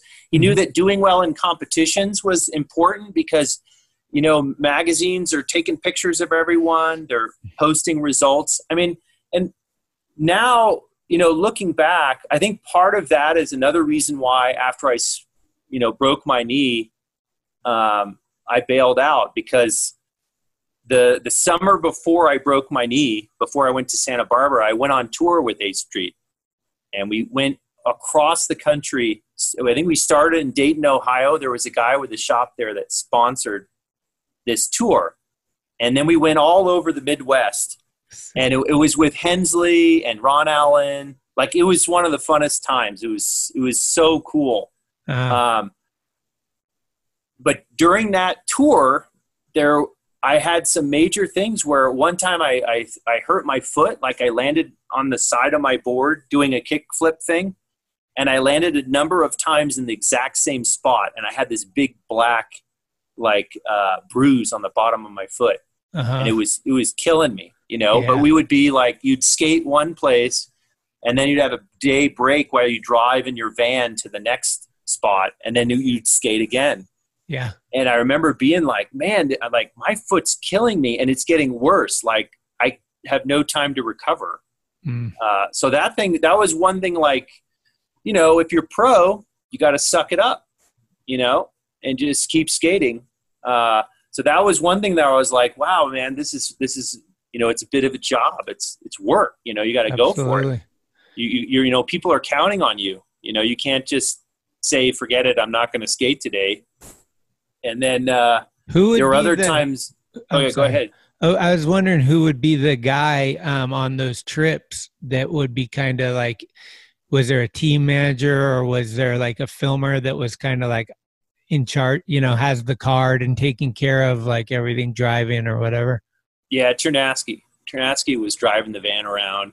Oh, he was the and guy. We had another guy, but I don't remember his name. There was another guy that and Dave Andrecht. I can't remember if Dave Andrecht was on that. Dave Andrecht was another guy. I remember when I met Dave Andrecht, I was like, whoa, it's Dave Andrecht. Because he was also part of that crew. Whoa, that's heavy. Yeah. He was cool, man. To meet him was really neat. But they were all great. They were really trying to drive us around, and they take us to all these demos and encourage us to do stuff. But there were a couple demos. There was a demo I did with Sean Sheffy. I got to meet Sean Sheffy. He was on that tour. Sick. He was awesome. That guy was so good. And sometimes we get into these things where we were doing we would be competing all over some channel. They'd take 2 ramps and move them farther and farther and farther away. Oh, right. And I remember, I was one of my big regrets is I didn't really learn to skate vert. Like, I would think I would have loved vert if I got super into vert. So I was always a little sketch landing on a transition. I always worried about hanging up or hitting it and flying out. And I remember competing with, Sean and I were moving these ramps farther and farther apart, and I was just freaking out. I was like, I don't know if I can land this transition. So I would try to clear the whole ramp. But once he started making it really, really far, I started to break, man. Sheffy cracked me. I couldn't do it anymore. I just couldn't land. I was too freaked out. And he kept making it, and I'm like, damn, this guy's good. You're dealing with Sean Sheffy. Fuck. Holy shit. So I remember being like, starting to also feel like, man, am I going to be able to keep up with everything all the time? Like, it was that's just not why I was skating, So I think part of that was another reason why I kind of was like, I don't know if I want to be pro. Like, I don't know if that's the lifestyle I want to do and everything. Well, what was it like when the video came out for you personally? Was it like, did it change? Like, were your peers like because I know that, like, from my experience, when just something simple, like I remember the no comply kickflip, we had never seen that until that video came out. And we're like, is this video shopped? Like, is this real? Like, how do you can't do that, can you? And so I'm just, from my perspective, you being in that video, are the kids in your neighborhood, or like, just, are you getting more notoriety? Is people like treating you differently? Like, are you getting like, like how was that? It was definitely bizarre. So one thing I remember was we filmed all the stuff. I do remember when we went into Jeff Pettit's house after we filmed the ramp stuff, and Dave was showing us the stuff he had videoed. Uh-huh. And I saw that he had filmed that last thing over the ladder. I was like, wow. I remember feeling like, this is so cool. It's been captured. Because we had so many great skate days and doing crazy stuff that was never captured. And I was like, wow, I'm really glad this got captured. But I didn't really know how far the video was going to go around, when it finally came out.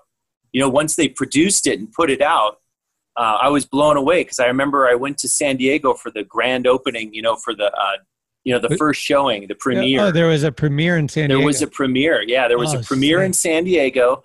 And like in a theater? In a theater and everything.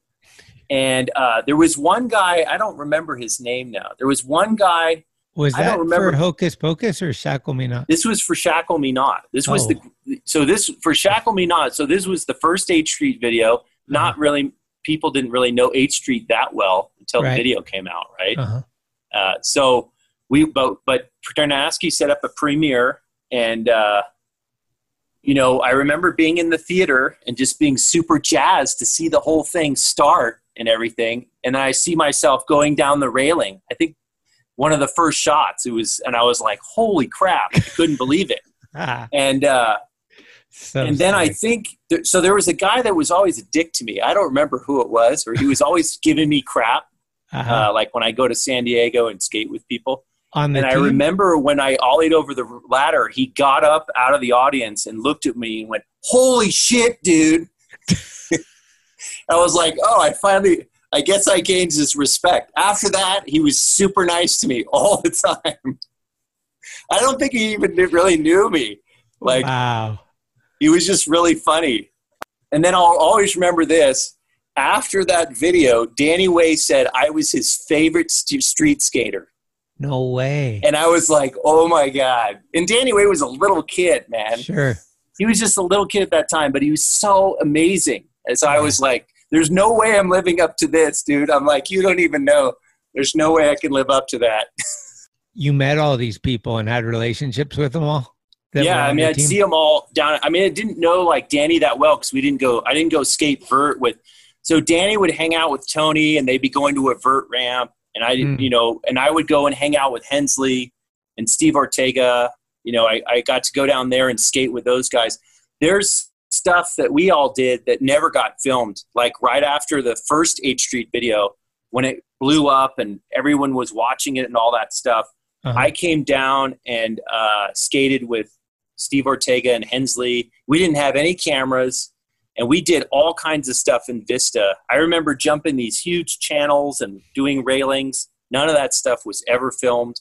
It was just super fun to skate with those guys. They were awesome. And I definitely, I was super impressed by all those Vista skaters. Like there was definitely a mix of, like, the Northern California guys were kind of do the big gaps and the gnarly stuff. Mm-hmm. And the Vista guys were all tricks. They would always do these little weird flip tricks with their tails and stepping off the board and 360 ollies and stuff like that. And I remember Chinaski was like, he was always trying to get us to sort of merge the two things. Like, that's where sort of doing, can you do a 360 ollie over a massive gap now? Right. So it was fun to skate with those guys and try to kind of learn the tricky stuff. Yeah. Like flat ground tricks or whatever, flat ground runs, what they used to call them, where they do trick after trick after trick. Uh-huh. And I remember Ternasky's, saying, hey, you guys should try to put things together. I mean, there was a shot in Shackle Me Not where I think I do the railing and then I kick flip off the curb.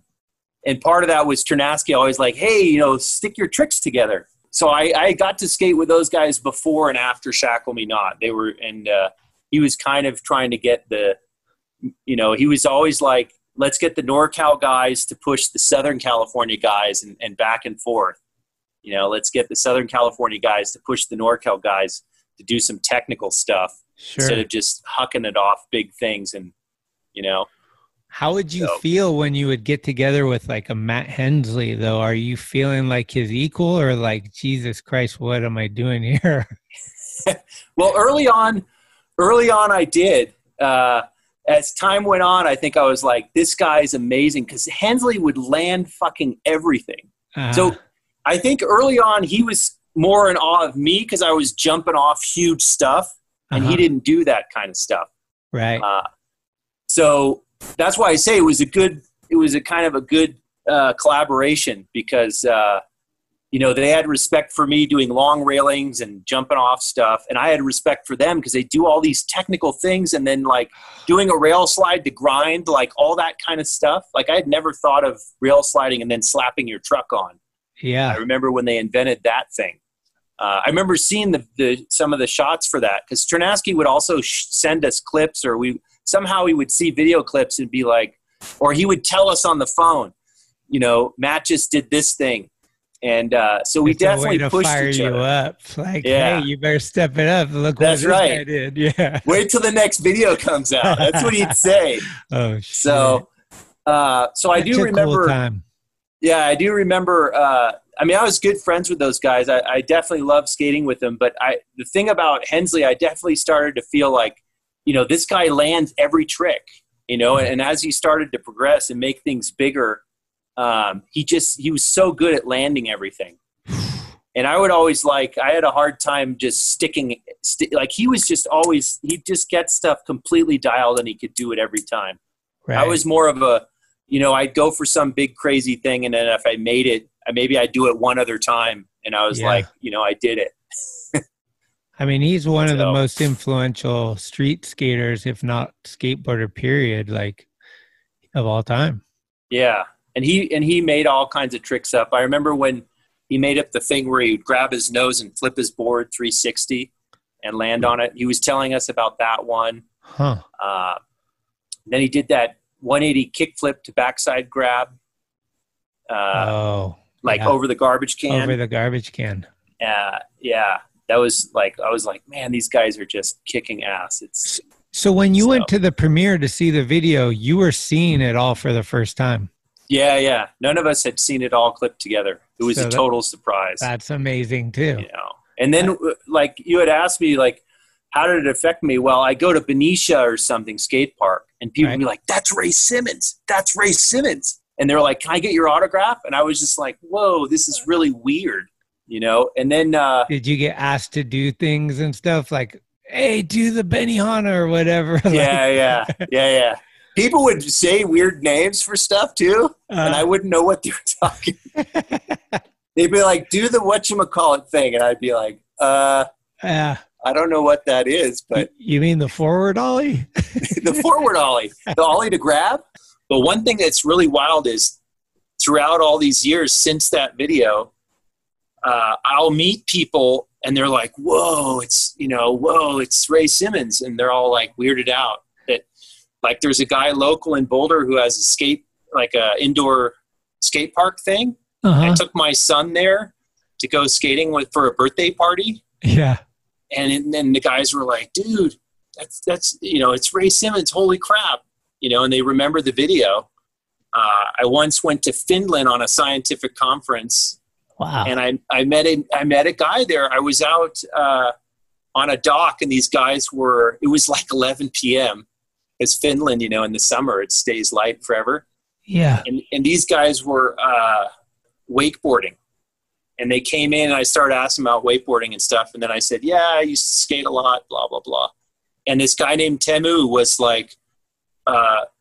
oh yeah, I used to skate. And I said, oh yeah, I used to skate. I was in the H Street video. And then he was like, no way. And I'm like, yeah. He's like, who are you? And I said, I was Ray Simmons. And he was like, no way. All my friends used to watch that video. And I'm like, wait, we're in Finland. I was like, I can't believe it, you know? That's so awesome. I mean, I don't want to sound crazy, but there's never going to be a Hocus Pocus or a Shackle Me Not again. Those videos are so fucking legendary and instrumental for a period of time that we'll never duplicate either. I mean, at that time, what you guys were introducing to the world was something that would inspire everyone to keep the longevity that it's had. You can never take those away. I bet any country you go to, somebody's going to be like Ray Simmons, 8th Street. Yeah, duh. Like, you know what I mean? I think it's why you're here, man. We had to hunt you down. You're like the Sasquatch. That's right. It's pretty cool that they were able to distribute that all over the place. And so many people. I can't imagine now how fast when someone does a new trick. Rona and I were talking about this too. Like back then, we would do tricks we didn't see anything. We'd come up with stuff that we hadn't seen, but you don't know if Nadas Kapas is doing it or Mark Gonzalez until it hits the mag. Yeah. You don't know what people are doing. And now everyone's got their phone. Like you could do a new trick, post it on YouTube or Instagram, and suddenly everyone's seen that trick, you know? And, I mean, the progression must be insane now, you know? Yeah. It's really crazy. It is wild. Well, Ron told me to ask you if you remember, he said it took you 15 to 20 minutes one time to make a paper airplane, and you guys were in Ohio and you threw it out a window or something. It flew for like the longest time. He's like a rocket scientist putting this fucking airplane together. I remember that. That's really funny that he remembers that. I remember putting that thing together and chucking it, and the thing just floated and just went, and it flew like block after block and then went around the building. Like I was like, holy crap. That's pretty funny that he remembers that. Yeah, Ron's so great. So just to catch us up, what's life like now? What are you doing? So, well, this is the ironic thing is they called me a mad scientist. I'm not mad, but I'm still a scientist. Oh. So after I messed up my knee, I then Wait, are you creating a waterbed car? No, that's too dangerous. I went back to school. I started studying more and started figuring out how to take tests and do all that stuff. Because I always thought I wanted to do like engineering or build stuff. So I ended up doing physics. And from Santa Barbara City College, I transferred to Berkeley, and I got a physics degree at Berkeley, and then I stayed for a PhD. So I got a doctorate in physics. Nice. And I started studying something called superfluid helium, and another thing called the Josephson effect in helium, which it's a way of making helium flow through these tiny little holes, and it does some very strange stuff. But it can allow you to make a gyroscope that's super sensitive.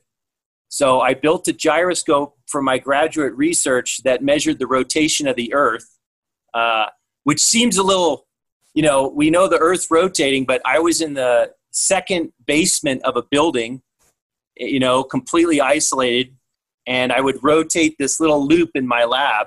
Mm-hmm. And it's also cryogenic. It's at like 20 millikelvin, which is 0.02 Kelvin. And Kelvin is a temperature scale that follows Celsius, but absolute zero is absolute zero on that scale. Like that's when everything stops. Nothing does anything. Uh-huh. So, and for that experiment, actually, we were at like 0.0001 Kelvin, super insanely cold. Colder than anything. And it makes this fluid into something called a superfluid. Okay. And then I could measure the rotation of the Earth by changing the orientation in the laboratory. so I got into all that. I got into physics and got my graduate degree. And then from the physics I learned there, I moved to superconductors, and I moved out here to Colorado, and I work at the National Institute of Standards and Technology. Oh. And I'm an experimental physicist. And with that Josephson effect thing, you can make special circuits that allows you to build something called a quantum computer. And I don't know if you've heard about that stuff in the press, but Google just put something out in the last few months about making a machine that showed quantum supremacy, which basically says that if you make a circuit, a computer out of these circuits that have a special quantum property, and I can say more about that if you want me to, but it basically means that you can start to do calculations that are literally impossible on a regular computer. It would take the age of the universe to actually do the calculations. Oh. And these circuits make it possible to do things that you could never do with a regular computer. And my old advisor, when I came to Colorado, a guy named John Martinez was my postdoc advisor, and I started doing research with him. And I stayed here at the laboratory. He went to UC Santa Barbara and then got hired by Google and built this huge machine. And so that's still what I'm working on. I'm still working on the parts to build a quantum computer. Oh, wow. Figuring out how to get that to work right. In a way, when I was skateboarding, I liked coming up with new tricks and trying things. And like, I tried to figure out how to flip the boards and do stuff in a new way. And it was fun to do things no one else had done. Like if you did some huge channel or some other weird trick.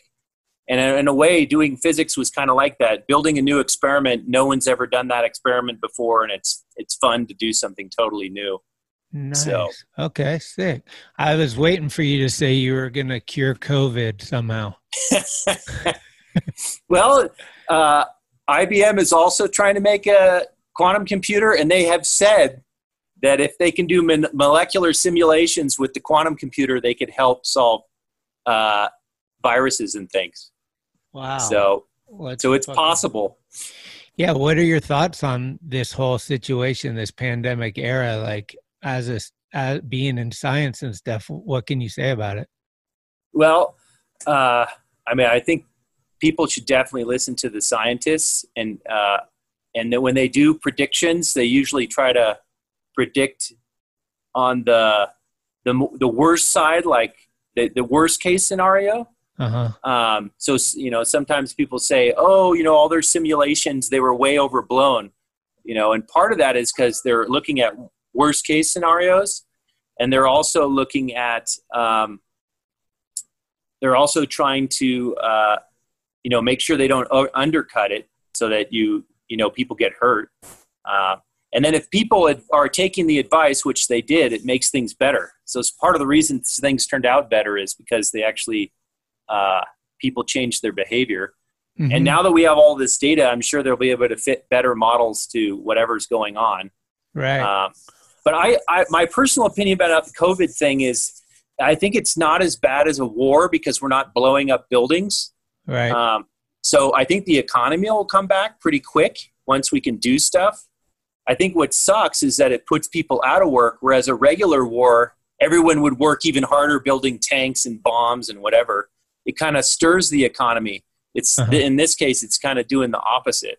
But I don't know. I feel like I think things are going to work out. But people have been warning about this kind of stuff for a long time, and it's hard for human beings to be ready for something that they can't see or feel or right. You know what I mean? It's just like someone getting really scared or upset, and yet you just don't know it until it happens. And then you're like, oh crap, now we got to do something about it. Yeah. It's wild. Like I was talking to my friend this morning. I was like, it's been 3 months. It feels like a year, but it also feels like a weekend. Like it's really crazy. Like the uncertainty always brings up fear and all that stuff. What part of Colorado are you in? Denver or where are you? So I'm in Boulder, Colorado. Boulder. You know Boulder? Yeah, it's totally. It's like 30 minutes from Denver. And are you guys dealing with lockdown?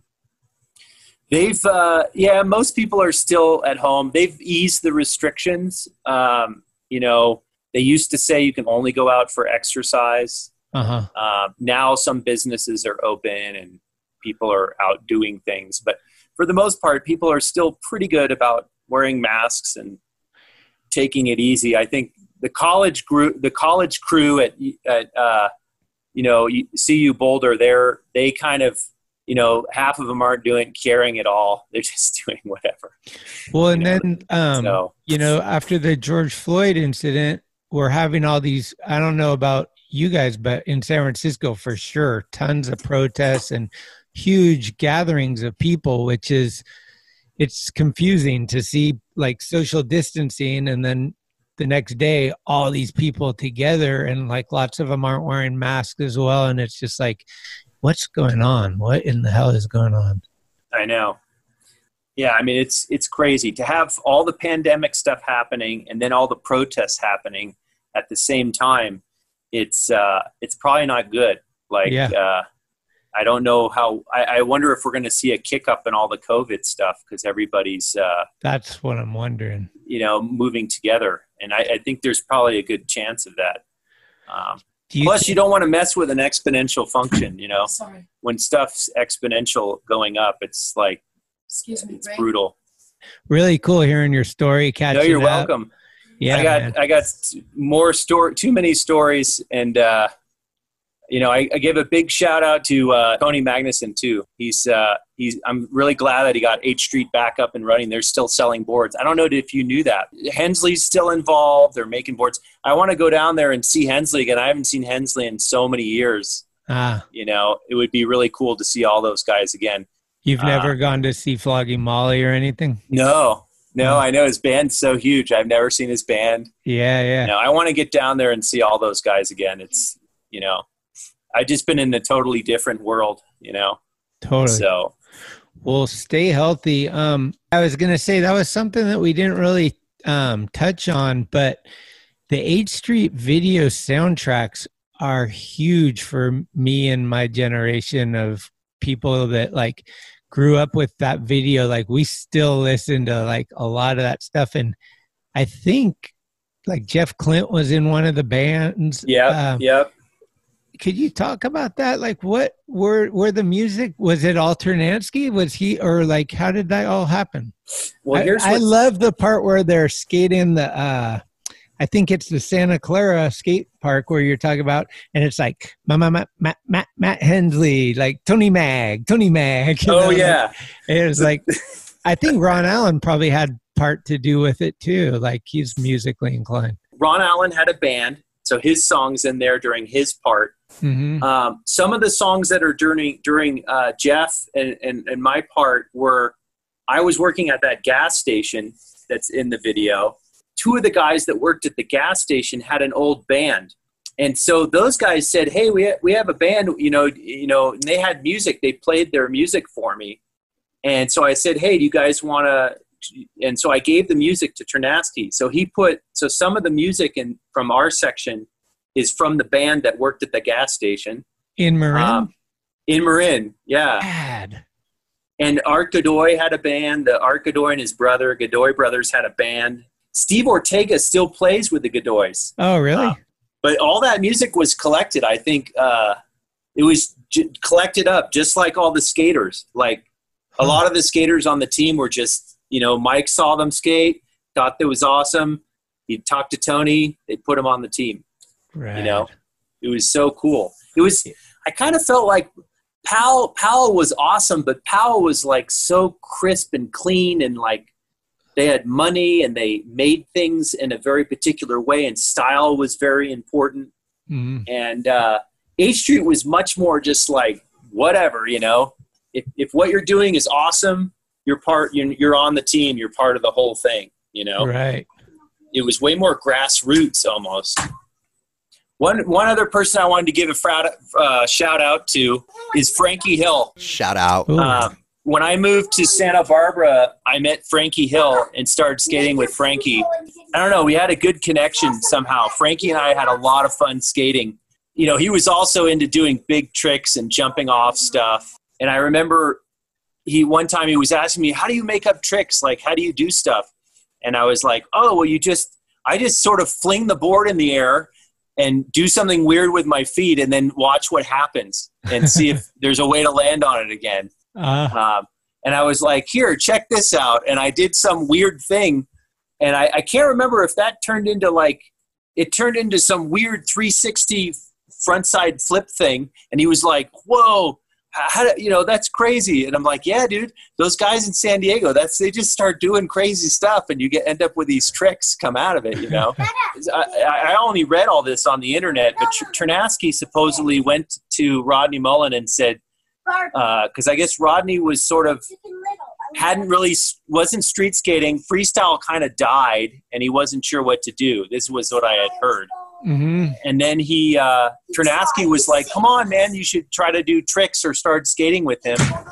And then he started doing all these insane street tricks on his street board. And I wish I could have skated with him at that time because I was always trying to I once had a list. I might even have it in a box. I had a list of tricks. Once I was doing shove-its and a kickflip this way and a 180. I started trying to make a little language for the tricks. Oh. It had little symbols and stuff. Because I started putting all this stuff together. I'm like, you could do like a bazillion different kinds of tricks if you can figure out how to just flip your board this way and do a 180 or a 360 or right. And Rodney Mullen, once he started skating street, it was just unbelievable. And here my son is trying to make up a trick in his mind, and he said, you could ollie up, grab it, and flip the board. And I think he did do that. Didn't he do a trick where he half ollie flips, grabs the board, and then flipped it some more and landed on it? Yep.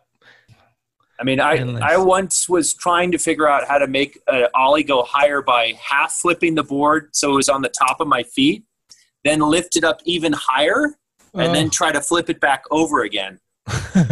but I could never seem to get it to work. But I also, like, messing around, I figured out how to do that front foot impossible thing. Uh-huh. And people used to say something about that. Somebody named it. I don't even know what that thing's called. It might be the front foot impossible. But other people have done it, and I'd never seen anyone do that thing before. Let's give some shout out. So I think I'll start with some Marin people, some old Marin people that I skated with, Mike Lucaccini. Shout out. Some Corte Madera boys, Trent, Seth, and Paul. Shout out. Noah Slasnik. I wish he was still with us. Aaron Vincent. Shout out. Ryan Newt. Shout out. Jerry Thompson. Shout out. Alessandro. Shout out. Joel Doherty. Sodic. Shout out. Mark Henderson. Shout Greg out. Loyacano from the Mother Hips. Shout out. Justin Herwick. Shout out. You knew somebody in the Mother Hips? Yeah, Greg Loyacano. I think my friend was the drummer. Really? Chris French, who I think I read on some Instagram post somewhere, someone said Ray would flip out when he gets super mad, couldn't make a trick, and he sawed his board in half. That was not me. That was not me. That was our friend Chris French. Shout out. That was not an easy operation.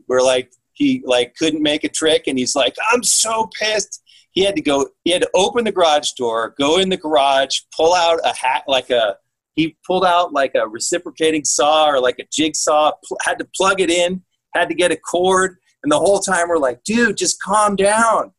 He's like, no, this board's dead. And he just started sawing, and he had to saw through rails too. That was not me.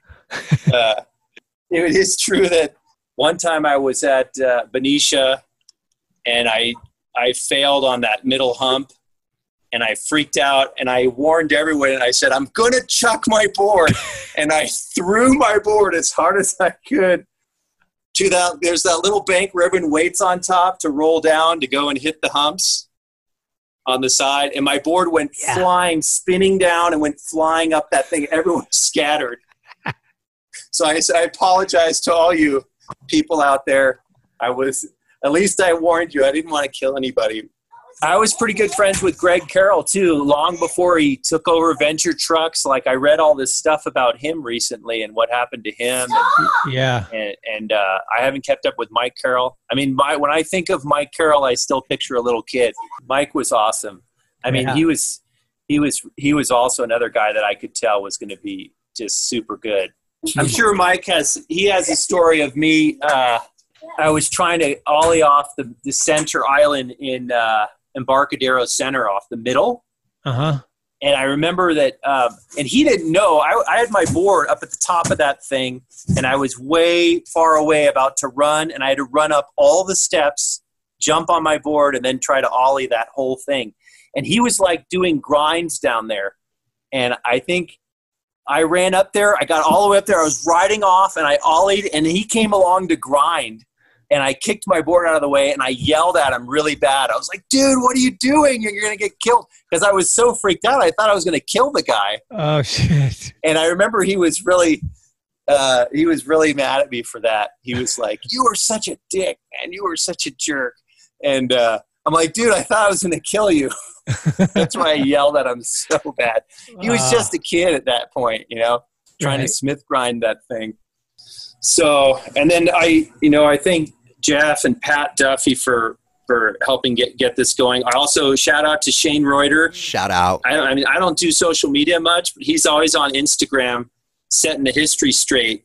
I wanted to shout out to the Vista guys, Steve Ortega. Shout out. When I first went down to San Diego to skate with Hensley and Ortega and those guys, I think it was after the first H Street video, because I met those guys through that whole thing.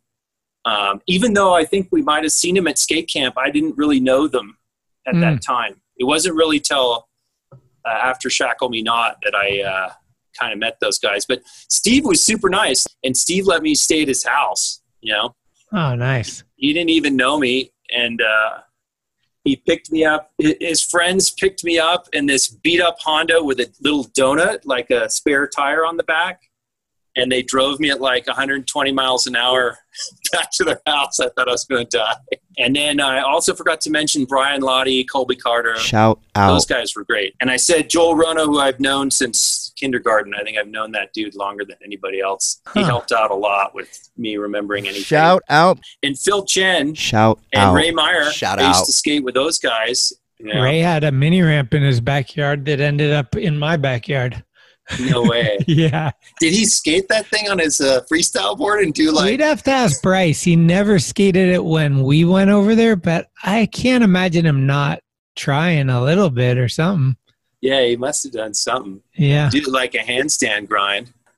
I also wanted to thank, I think Mike Ternasky's not here to hear that, but he's a remarkable dude and really pushed a lot of us. And I thank Ron Allen, shout out, for sponsoring me and for pushing me also. I looked up to Ron. Ron was a great man. He was always calm when stuff was crazy. He was always supportive. Yeah, Ron's making a little graphic for me. He's doing like a little Chuck Treese talking Schmidt graphic I'm pretty excited about. Oh, that's awesome. Yeah, Ron's the best. And then I also have to give a shout out to Tony Magnuson. Shout out. He was always super nice, really supportive. I think in Hocus Pocus, he does a ollie flip to grab on vert. And I remember we were talking about that stuff, like, could you do it on vert and all that? And I remember when he did it, he's like, wait till you see this, man. You're going to be stoked. Vert always pushed street skating people to do like even hand plants, right? That was because of vert. I was so depressed during the hand plant phase of street skating. Oh, yeah, like street plants. Mike V. Because I couldn't do that at all, man. I sucked at that. I'm like, if this is the way it's going, I have no career in skateboarding. So I just couldn't do that stuff. Gabe, if you're listening, Gabe Morford, you have so many awesome photographs from back then. Like, I don't even know how he could even like save all the. Joel and I were both talking about this. Rona, like, Gabe, how could you store all these, all the films and all the negatives, for all this stuff? And and like organize it and remember what year this happened and that happened. I mean, he had so many good photos.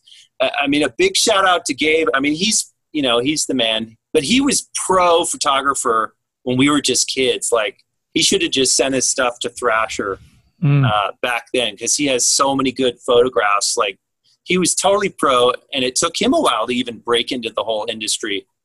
Scott Thompson, Potty. Shout out. Remember Potty? Yeah, we used to stay sure. at his house, man. Scotty Potty. He was awesome. One of my favorite nights of skating was we stayed at his house, and we like went down the street to some parking lot at like 1 a.m. with all these orange sulfur lights, and there was like a little ollie lump, and then a huge like island, and you could fly over the whole island. Like, that was one of my funnest nights, was like 180 over that thing or ollie flip over, and it was just super fun. Right. He was a really nice guy to have us come out there. Like a lot of us, he like piled us all in his house. I think that was it. The only other thing I wanted to say is I still skate. Good to hear. Skate. I got, but I have diversified. I have surf skates with the weird swivel truck, the Carver. Have you ever ridden one of those things? No. Should check it out. It's very bizarre. Do they got a slam section? I usually like watching slam sections of these other type of board things. Like, oh, you do the Uniwheel? Where's your slam section? Yeah.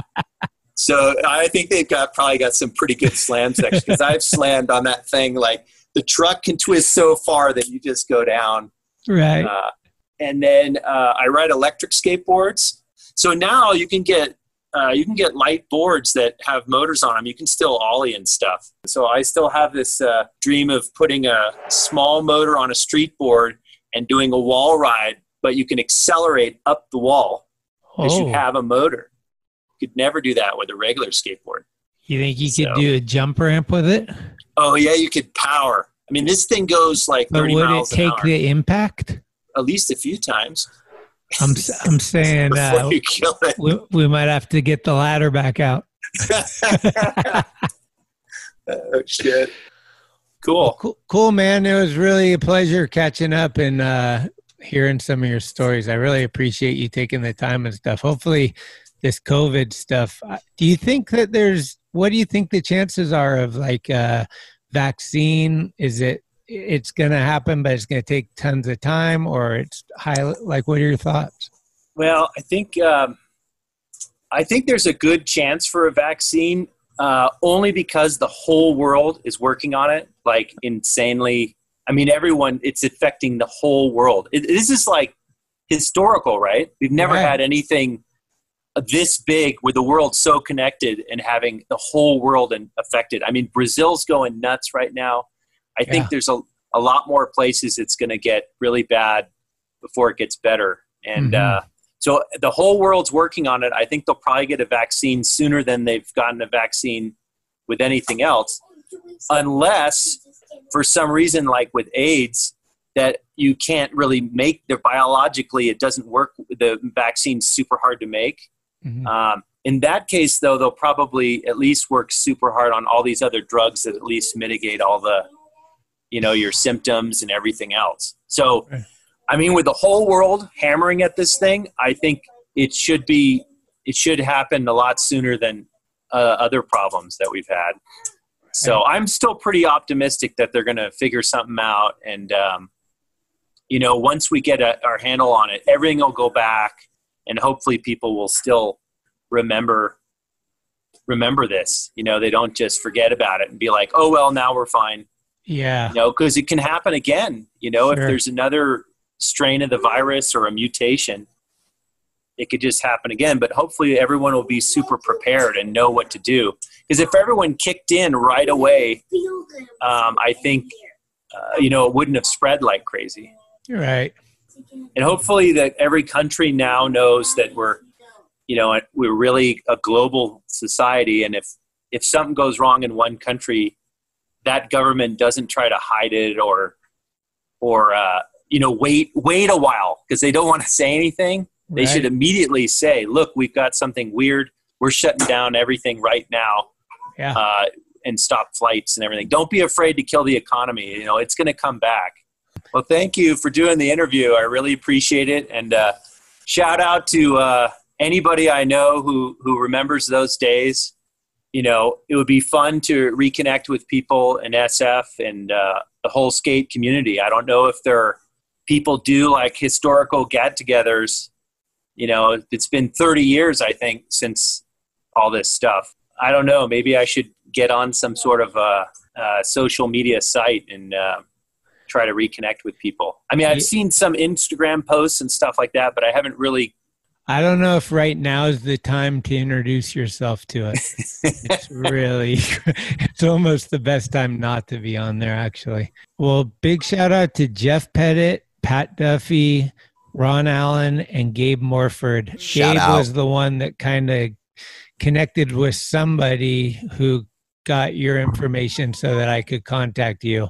And then Pat and Jeff and Ron helped me with some of the history and some of the questioning. So those are the homies. I appreciate them big time. Cool. I need to interview Gabe. Oh, yeah. Yeah, you should definitely interview Gabe. I think the multitude of stories that guy has, there's probably no way to capture it all. And I don't know if Gabe's the type of guy that really wants to talk about himself either. So yeah, he was always pretty quiet. Shout out to Rob Welsh. Shout out for making this happen. Yes, Rob, I give you a huge shout out. I think Pat told me that you and Pat would watch the video like repeatedly, the Shackle Me Not video, to like see what was going on in there. So I really appreciate you guys doing that. You know, it's been super fun reminiscing and remembering all these days. I mean, skateboarding was super important in my life to get me to have self-confidence and to, I mean, I was thinking about it. When I was angry, I would skate. When I was sad, I would go skating. When I was super excited and happy, I'd go skating. We like to end with like a song. So if you had a song that you'd like to throw on the jukebox as we get out of here. Okay. Let's go with the song from Hocus Pocus called Alone by The Cry. I remember listening to this song after the summer tour in '89, wondering if a full-time skate job was really for me. All right, well, thanks so much. I appreciate it. It's fun to relive the old times. It was definitely one of the funnest times of my life, for sure.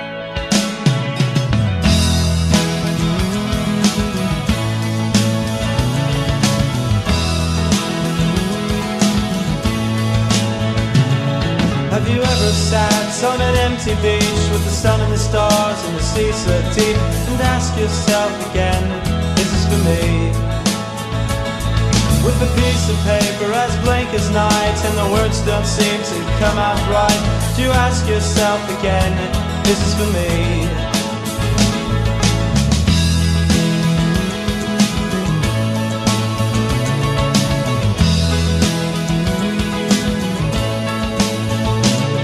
Have you ever sat on an empty cliff with the sun and the stars and the sea adrift and ask yourself again, is this for me? Do you wish you had all the things you need? Do you wish you had all the things you see? And ask yourself again, is this for me? Is it enough now to be alone? Is it enough now to be on your own? Is it enough now to be alone? Is it enough now to be on your own? To be on your own, I do know.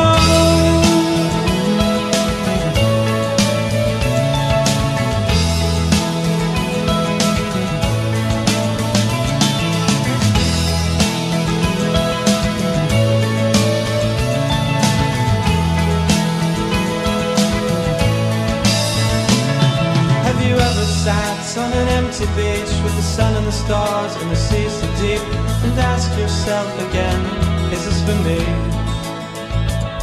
Do you wish you had all the things you need? Do you wish you had all the things you see?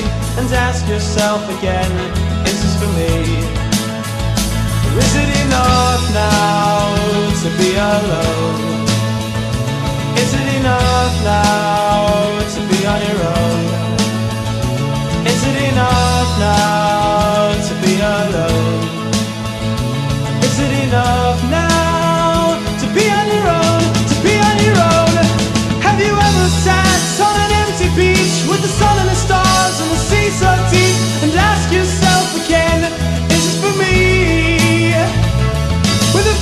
paper as blank as night, and the words don't seem to come out right, and you ask yourself again, is this for me? Is it enough now to be alone? Is it enough now to be on your own? Is it enough now to be alone? Is it enough now to be on your own? To be on your own? Is it enough now to be alone? Is it enough now to be on your own? Is it enough now to be alone? Is it enough now to be on your own? To be on your own? Is it enough now to be alone? Is it enough now to be on your own? Is it enough now to be alone? That, I think we did good. Yeah, we did.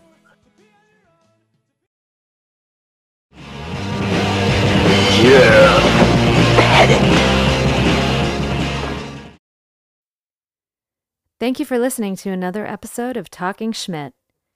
You can subscribe to the show on iTunes, Anchor, Spotify, or anywhere you get your podcasts. When you subscribe, you'll get notifications every Tuesday of new episodes the minute they become available. Also, please leave reviews and a 5-star rating. It's the best way to help the show grow. All of the episodes will always remain free, but if you would like to help support the show, you can do so at TalkingSchmidt.com, where you can pick up some merchandise like t-shirts, beanies, hats, and stickers. The website has an entire archive of all of the episodes, with extra photos and videos. Email us with any suggestions, comments, or ways that the show may have improved your life at talkingschmidt@gmail.com. All interviews are conducted, edited, and produced by Schmitty. The intro music is Mary's Cross by the band Nature. A very special shout-out goes to the executive director, Cheryl Camisa. This is Talking Schmidt, where the Rolodex is deep, but the conversation is deeper.